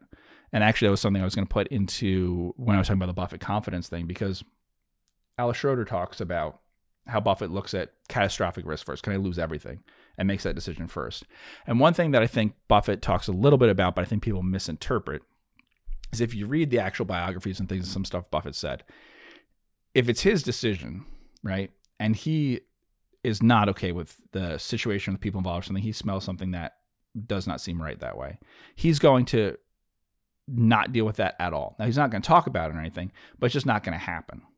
And that's anything. I mean, I think that would be true of a charity thing or whatever. Like, just like if there's some element of stuff that he doesn't like that way in terms of the people involved or whatever, then it's over, and he's not gonna deal with comment and stuff. And the problem that I think when I talk to a lot of investors who get involved in frauds and stuff is they don't start with that. They don't start with the fact that there's a lot of red flags about this person or whatever. That's the last thing that they look at. And so they go, oh, I had all this stuff that I like about it. They found it on QuickFS or a screener or whatever. It's got all this stuff that they really like, and they don't get to that point. And then so that at that point, I've got all this upside and everything. And then I just have to decide if this is or isn't, you know? But even a small chance of that is something to be avoided. And so, you know, you can never prove that something is a fraud ahead of time, really, you know, but you can see the difference in the things that are orders of magnitude higher. You can tell the difference between this could be, I mean, let's just do that. Is this 10 times more likely to be a fraud than most things I look at? Yes. With FTX or something, we go, yes, this is, you know, compare FTX and OTC markets. Would FTX be 10 times more likely to be a fraud? Absolutely. I think there's no doubt you could say 10 times or more likely. Now, most things you see in public markets are really unlikely to be that kind of fraud. So it could be that one is a 0.2% chance, and so this is a 2% chance. But it's still a warning to you that if you're saying, oh, this is like hugely more likely, maybe I should just avoid that and avoid that throughout my entire career. Then I'll be much more successful in terms of compounding over time and stuff like Buffett does. And I think people might underestimate Buffett's skills in analyzing people almost instantly that way. And that's a really important one, that he probably crosses some things out because of the people involved. Well said. Let's go on. What surprised you the most in 2022 in relation to financial markets, investors, business in general? Was there something that you were kind of like, wow, I did not foresee that coming, and even though I'm reading the news, I am shocked? I don't believe it's true. I was surprised by how much the Fed raised rates and said that they would continue to raise rates and that sort of thing. I was surprised by how unconcerned people were about inflation. To some extent, people in markets and things, not necessarily the average person talking about it, but just the general belief that those things would settle down and stuff. So the kind of mix between those two. In more, broader things, you talk about the Ukraine thing. I was surprised how many people didn't think that the invasion would happen, and then how strong the response was after that, and how confrontational it was and stuff. So, which I'm sure surprised Russia too. So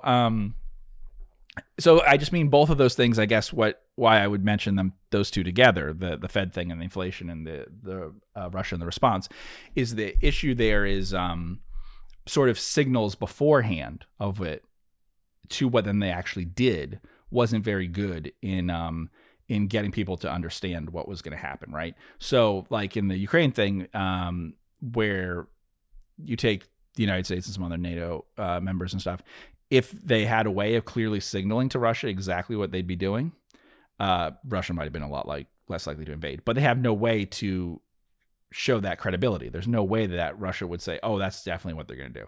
They're definitely going to, every company in the West and stuff is going to like shut down and pull out, even if they've been in here for decades. And they're going to be like people's,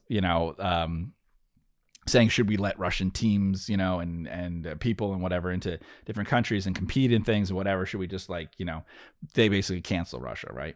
If they knew that kind of thing and the sanctions and all that stuff was really going to happen, then they might have thought differently. With the inflation thing and the Fed similarly, what's surprising to me about that is the Fed did not in any way signal what they were going to be doing in the year ahead. So we've talked about that it was might be necessary to get to like 4% or something and to do it rather fast. Totally reasonable if I didn't know what the Fed was communicating. But based on what they were communicating, this did not seem realistic that they would do this based on their past behavior for the last 15 years or so. And, just during COVID and everything, and their communications throughout a period in which there's pretty high inflation, especially continuing to say transitory for a very long period of time. That kind of stuff really made it less likely to believe that the Fed would do what they did. How much of that do you think was political? Because I remember distinctly last year was like, Powell was basically, we'll be slow, this is transitory, but then he was reelected to continuing being the chairman of the Federal Reserve. And then it was boom, that next meeting, it was very much like a different tone that he was communicating to the market. The Fed avoids whether they say it or not. They avoid, doing things which are really close to the election if possible. Right. I do think to some extent they've just always expected inflation to be lower than it has been every single month. So they've always expected to come down faster and stuff. And that's part of what maybe people don't understand right now about why they put the things they did in for the dot plot in the future and everything, is that they had always expected inflation to start coming down and come down in a meaningful way. So when inflation did start coming down, that was not news to them. That's what they'd been expecting for, like, at that point, almost a year or something, that they would have expected that break in it. All the inflation the inflation predictions for like months ahead and what it will be next year and stuff from everybody, all the central banks and stuff, have been dramatically wrong. They show this huge steep drop in inflation. really rapidly compared to what happened. So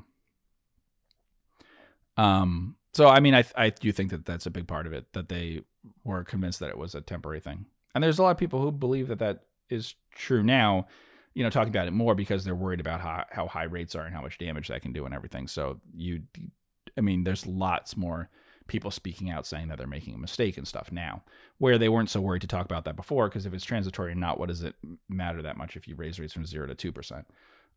It's when they're getting to these sorts of levels that people get worried and start coming out in public about it. Mm-hmm. All right, let's shift to predictions for 2023. So 1 year from now, we could replay the tape and laugh at potentially how wrong we were. So what will be the biggest winners, do you think, in 2023 as it relates to financial markets? So either business, investors, a theme, a certain sector. What do you think will be the biggest winner in 2023? Wow. I mean, if I knew that, then I guess we'd be invested in it. Well, I hope so, right? I mean, I'm going to cop out here. I said value investors. Okay. Right? Like, I really think value is going to come back. I know that is the famous last word. I think this year was a good year for that. The rotation out of growth, the absolute slaughter of anything speculative and all that came with that. I think value is going to shine in 2023. You can book it. You could bet on it. You can invest on it. But please don't, because I'm not your financial advisor. This is not financial advice. That was kind of a joke. This is for entertainment purposes only. Value investors. Okay. Well, I mean, I hope so, I guess. We invest into, things that I don't know if we have a strong value bet. We invest in some things that might be more quality things or whatever than the very cheapest value. But I'm not sure what will. A huge part of it in terms of predicting a year out or something is knowing things about when you will have a recession and when you will have financial conditions easing again and what the date of that will be, sort of. So when's the most likely time for that to happen? If we had to guess, sometime between like this very second, it's starting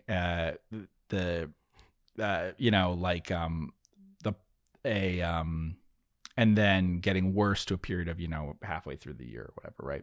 So it could be that at some point you'll see a turn in things. Things that do really badly right now or at the end of, in the beginning of next year and stuff, may at some point turn, and when we look back at it, say, actually, they bottomed during the year, right? So I don't know in terms of a calendar year thing that way. This year worked, we'll see, but it seemed to have been perfect in terms of the way in which the calendar worked, so that like the exact top of things and stuff was basically like, pretty much the first day of January. Yeah. So it makes this calendar year very convenient. Like the down 20% will look really, really bad for a calendar year when compared to other calendar years, but down 20%, from an exact one point in time to an exact other point could be more common than what this feels like, because over an entire calendar year, you had in 87, you had a huge crash. You had a stock market doing well, huge crash, then a bit of a recovery. Works out to be very nothing year, a typical year, if you do it on calendar year basis. But I think people would remember that one pretty well, right? So we'll see. But a lot of it, I think, depends on that kind of stuff. The stuff that looks really interesting in terms of just like when people ask what are the cheapest stocks that you see and stuff, the ones that like stand out as really weird, not weird because they have problems and they could continue to have problems and stuff, but that stand out as like remarkably cheap are, we've mentioned before, like Vera Bradley, which is a not successful for the last 10 years or so, maker of handbags and stuff, lower priced ones and things. That's come up on our screen. Yeah. And The Container Store, which is like a terribly busted IPO and stuff. But if you didn't know that based on the past financials and didn't know what was coming ahead, would look incredibly cheap. I don't know if you've looked at that in terms of like the price on multiples and things, but it's insane. Have you been to a Container Store? I have, yes. Yeah. So I think that's a belief in something that did not, it's a basically busted IPO type thing, right? So that's like a lot of enthusiasm for something that was misplaced, I think, right? And then also some looking ahead to see, oh, well, the trends are not going to be good for, next year and stuff. But it looks like a stock without any constituency, right? Like just no one wants to buy this thing, and it's, so because if you look at the history before there, it's past record. It's a high quality, very slow growing retailer. And then it has like this, but can you do like a year chart or something so you can see what I mean? Yeah. Yeah. So, so just that chart like there is a good example of, year to date or 1 year or whatever. But if you go to like an all-time chart, because it's not much longer that it's been public. It so you looks can see like where it started. When it went public in 2013, it was around $45 a share. And for people listening, it's currently at $4 around. Yeah. But anyway, for the last year or whatever, it's been down a lot, and it's just very cheap and stuff that way compared to other sorts of retailers and everything. And there's not a lot in the business thing. It's kind of like when we talked about Hanes Brands and stuff. There's not a lot in the business thing that would give you an idea of why that would be. But there is if you listen to like predictions for next year or something, right? So it looks like a really niche sort of slow growing, really slow to expand business that actually is pretty high quality for what it is and everything, though it's not some amazing business or whatever that way, but it's not some amazing growth business or whatever. And obviously is priced like it's going out of business, right? It's just like for a bunch of reasons, including, like the plans that they have for the future, not being things that you want to hear right now and stuff, and like whether they're realistic about it and stuff, but also just like how bad the current environment we are in is for this kind of stock and stuff like that. So there are a lot in this kind of specialty retail, consumer discretionary things that people just believe no one's going to spend on this stuff. And so that kind of stuff is getting very cheap. I mean, even into the end of this year, after Avatar came out, movie theater stocks did not do well, which is interesting because it did okay. Like it came in the bottom end of predictions probably, but it's, that kind of movie has never opened at an incredible number and stuff. But it was like that was the date for this is the one thing that could be huge or whatever, And so then people feel like, oh, well, then, nothing good is going to happen after that point, right? It was the one thing that all year people were talking about, well, this could be huge. You don't know how big it could be. We have no idea, So those things, which I also think is in part like not high expectations for next year. People are just very pessimistic about that, We don't talk about this on this podcast, but consumer sentiment surveys and stuff are terrible. Like if you ask people what is really happening with you or businesses, it's like, it's pretty good. It's certainly within normal stuff. But if you ask them, like, do you expect to be better off in a year, like worse? How do you feel? How are things? It's bad. If you just take the confidence part of it, the, are right track, wrong track sort of thing for your business, for your household, whatever. It's all wrong track. It's going to be worse next year than before. This feels like a recession to me, So I think a lot of it in terms of the stock market and stuff will depend on that. And then whether there's a pivot in terms of monetary policy and stuff, because, that wouldn't be surprised if those things coincide on terms of the stock market, because the stock market can easily bottom pretty much in the middle of, that's like at, we may not have said this was a recession start on such and such date by the time that's actually the date we say this is the stock market bottom. Yeah. Mm-hmm. So we could take the other side of that. What will be the biggest loser in 2023? And before you answer that, to give you a few seconds, I will share what I think will be the biggest loser. And I think it's going to be the expectations of retail investors. And I've said this a few times on the podcast, that I think the markets that we had over the past, 3 or 4 years, where people are just investing like drunken sailors, just zero interest rate policy, stocks to the moon, unlimited amount of, speculation. I believe those days are done. And I think the biggest loser in 2023 will be the retail investor that thinks if inflation ends up being transitory or the Fed really breaks something and, comes off on interest rates a little bit, or maybe they change how they think about inflation, whatever. Basically, if interest rates come down, I think the consensus is going to be that it's back to, partying like a rock star, like how it was before. And I think those days are just done. So I think the biggest loser in 2023 will be the expectation of retail and growth investors. Yeah, that might be. I don't see a lot of stuff that seems incredibly overvalued and ready to, decline by a lot. So there's some things that might not do well. But not like coming into this year, there was much more stuff that we say this is radically overvalued and set up for bad things about to happen for some of them. There's some things that are incredibly expensive, but I don't see them like, they're high quality and stuff as compared to what we had before. So I'm not sure. I think, probably, like I've been saying for a while, I think like the online versus offline, I think we've got lots more information on that online's not doing well. We've seen it in like just discrepancies in terms of like how sales are doing and as like deliveries and shipping and stuff. I don't think we'll see like a great Christmas season and stuff for online things versus offline.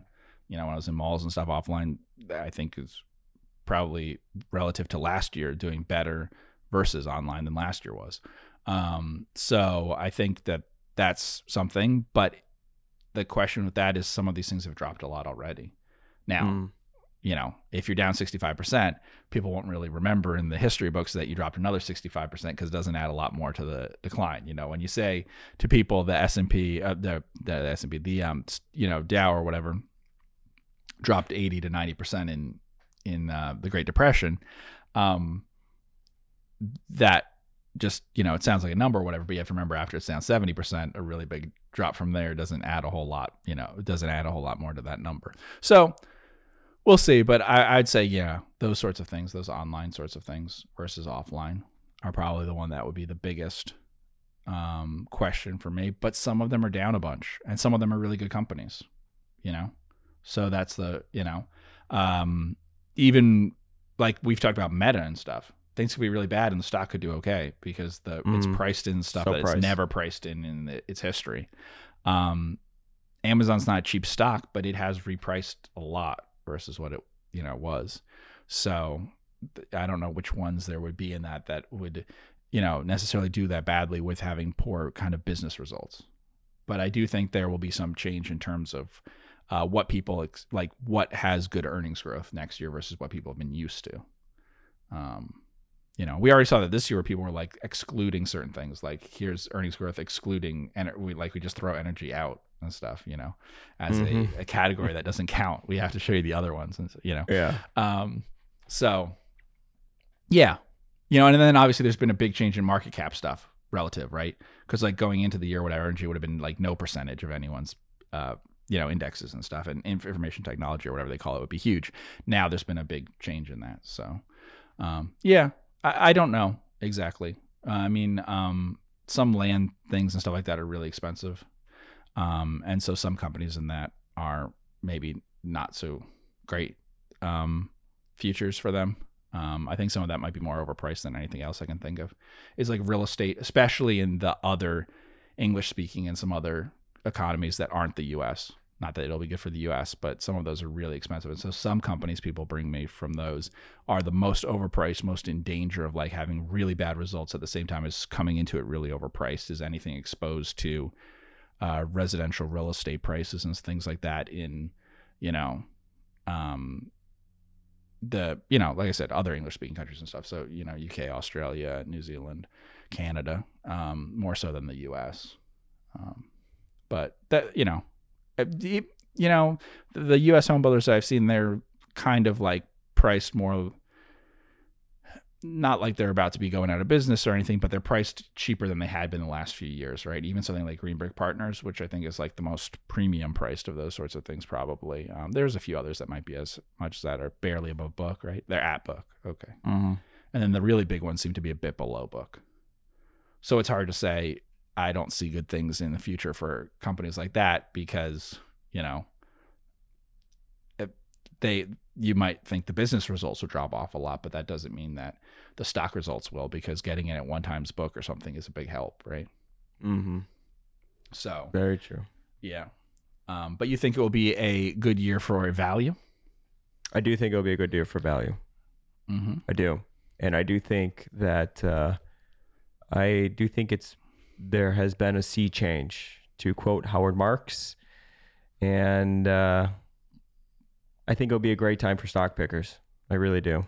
For people that aren't just investing on autopilot and are thoughtful about it. I mean, where we currently sit now, I like to kind of understand where we're at, right? To try to get an idea where we're going, especially since so much of the markets is about the future and expectations and jazz like that.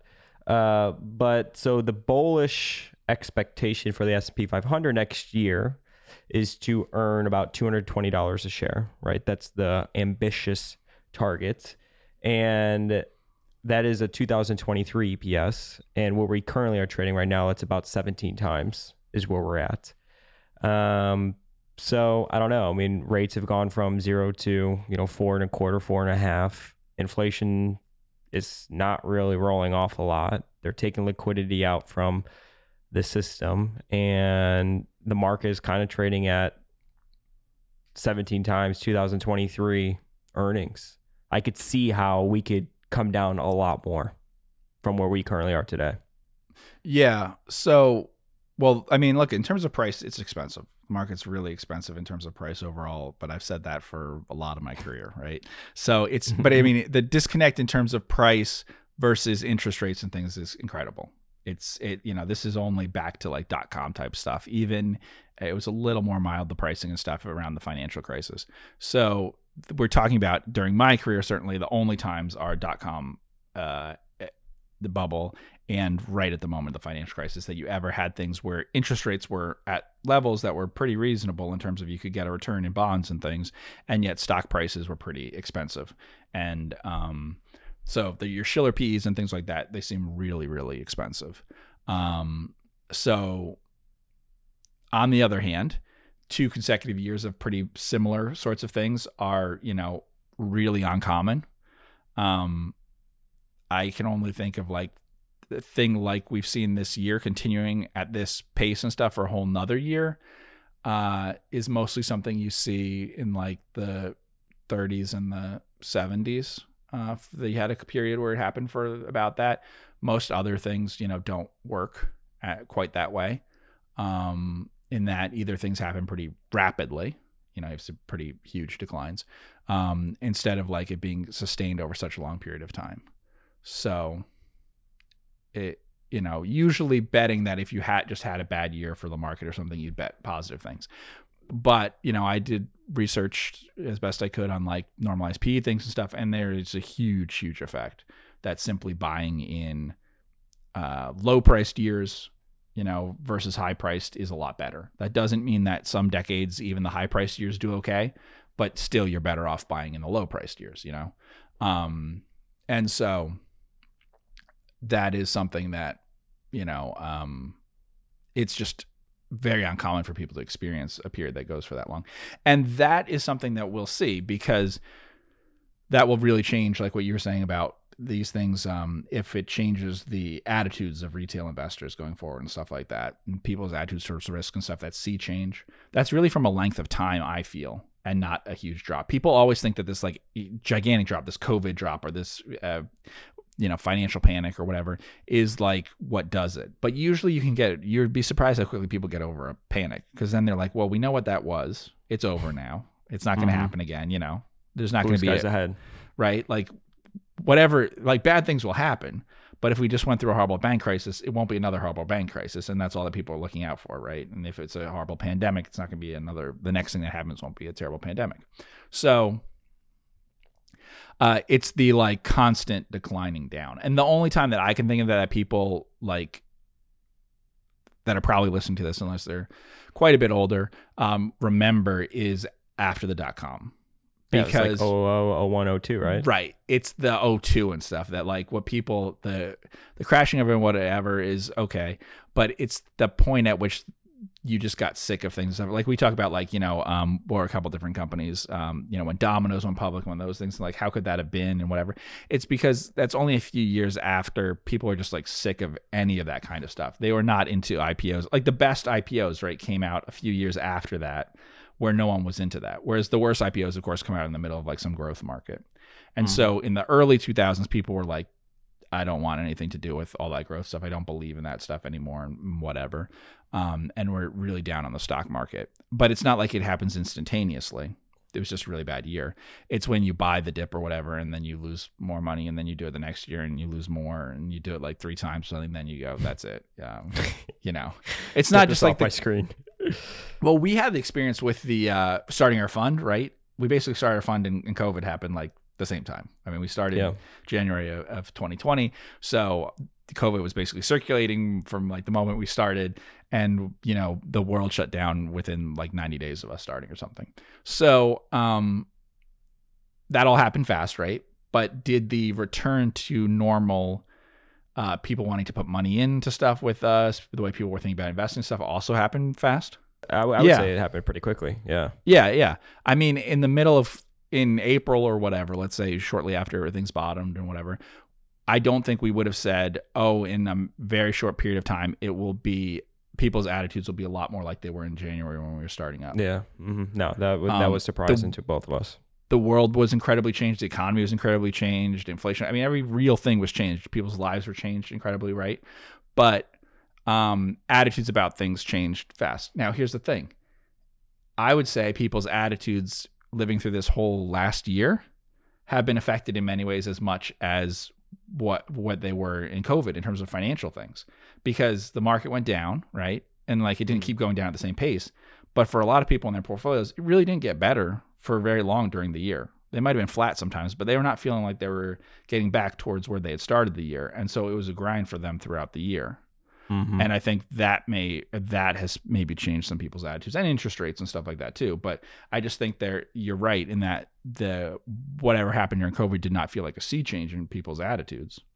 In some ways, some of it felt reminiscent of other stuff that had happened with the Fed before and with stock markets before, since the financial crisis, which is that when something like this happens, it's bad. It happens for a short period of time and it's really bad and whatever. But even if the real economy doesn't get back on its feet that fast, the stock market starts going up, rates will go to zero, and there'll be emergency stuff, and stocks will start going up immediately, right?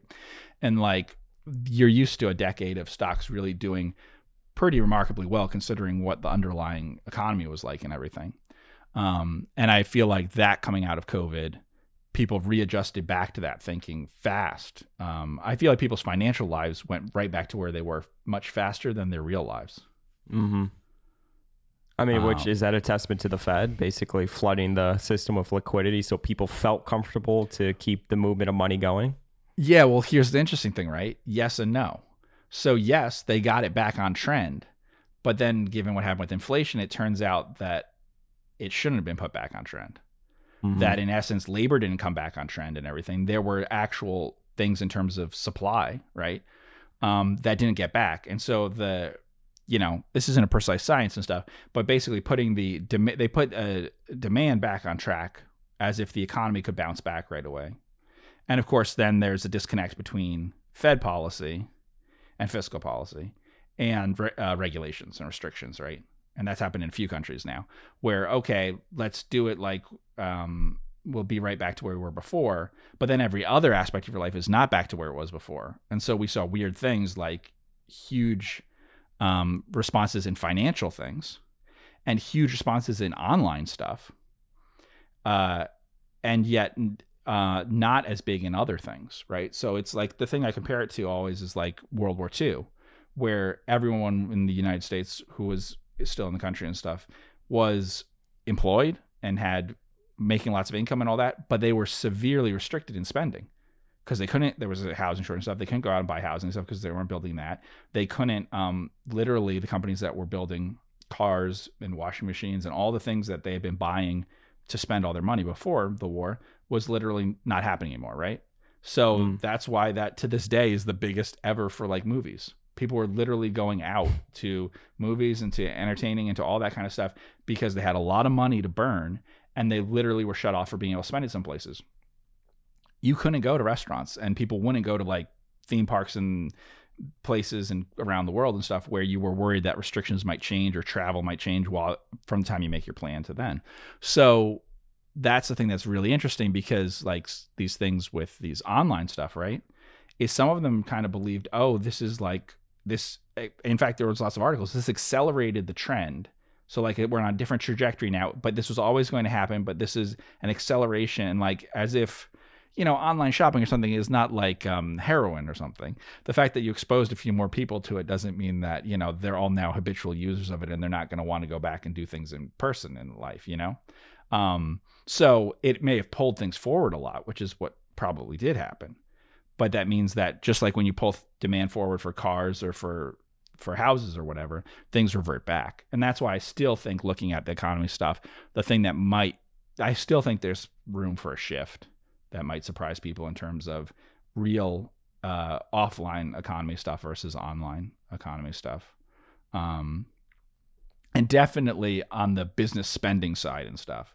That's the one that, like, I don't know if I could predict the stock market things, but the one I will stress is if you're selling to Google or Meta or whatever, I don't know how those particular stocks will do, depend on the advertising thing and all that. But if you depend on providing services and goods and things to them, they're your customer, it will not be a good year for you, because that's where we're going to see and are seeing, I think, real signs of a serious slowdown in terms of their spending and cuts and things in those tech related things that have been very free spenders for the last 10 years. They may even, they're going to respond with a very different approach to all that in terms of their business. They're going to run their business differently. They're going to be a lot more lean on that and press people on that. So, I just think that kind of thing, will be really different. A lot of the other things, it's harder to predict. Like when, people ask about restaurant things or whatever, because it's a supply demand thing. There's still things where I don't know. I mean, I think this demand will be there for some stuff, but your margins may not be any better. And I know people don't believe that, but so here's the thing. The margin compression, right, and the earnings decline in a recession is like always worse than analysts predict. Okay. So even when they predict the recession, no one ever there's someone out there, some outlier who predicts it, but the consensus prediction for what will happen in a recession is always less than actually happens. So like unemployment rises by more than the consensus predicts it would in a recession. Your model says this will be up in this recession. The one that's next about to happen, you're always wrong. Even if your model's right on average, normally you tweak it so that, it says it's not going to be as bad for this one because you have other reasons why you think it won't be. So margins and stuff normally bottom out like in the actual recession. So your costs, which we've seen, went up, but now you can price it so that it's okay. Well, it seems like, okay, your inflation coming down is really great for the market and everything. It's not so great for a company if economic stuff is slowing down and your costs have been going up. That demand comes down now because a bunch of them have much higher costs in inventory, different companies, and their stocks have done okay in some cases because demand has been there. But when demand's really strong, it's easy to have really good numbers. You don't have to be that efficient and stuff. Where the cost stuff hurts you is the next time that we see poor demand, which for some industries won't coincide with the recession. It could be other stuff, but for lots of industries will coincide with a recession. So that's the unfortunate thing, when we talk about these entertainment things, Disney and whatever stuff. Yeah, your parks and things will look great when there's a lot of demand for it. But the next time that demand isn't so good, then we'll see what were the results of not having enough labor, not having enough, if your costs went up, we'll see that more the next time the demand goes down.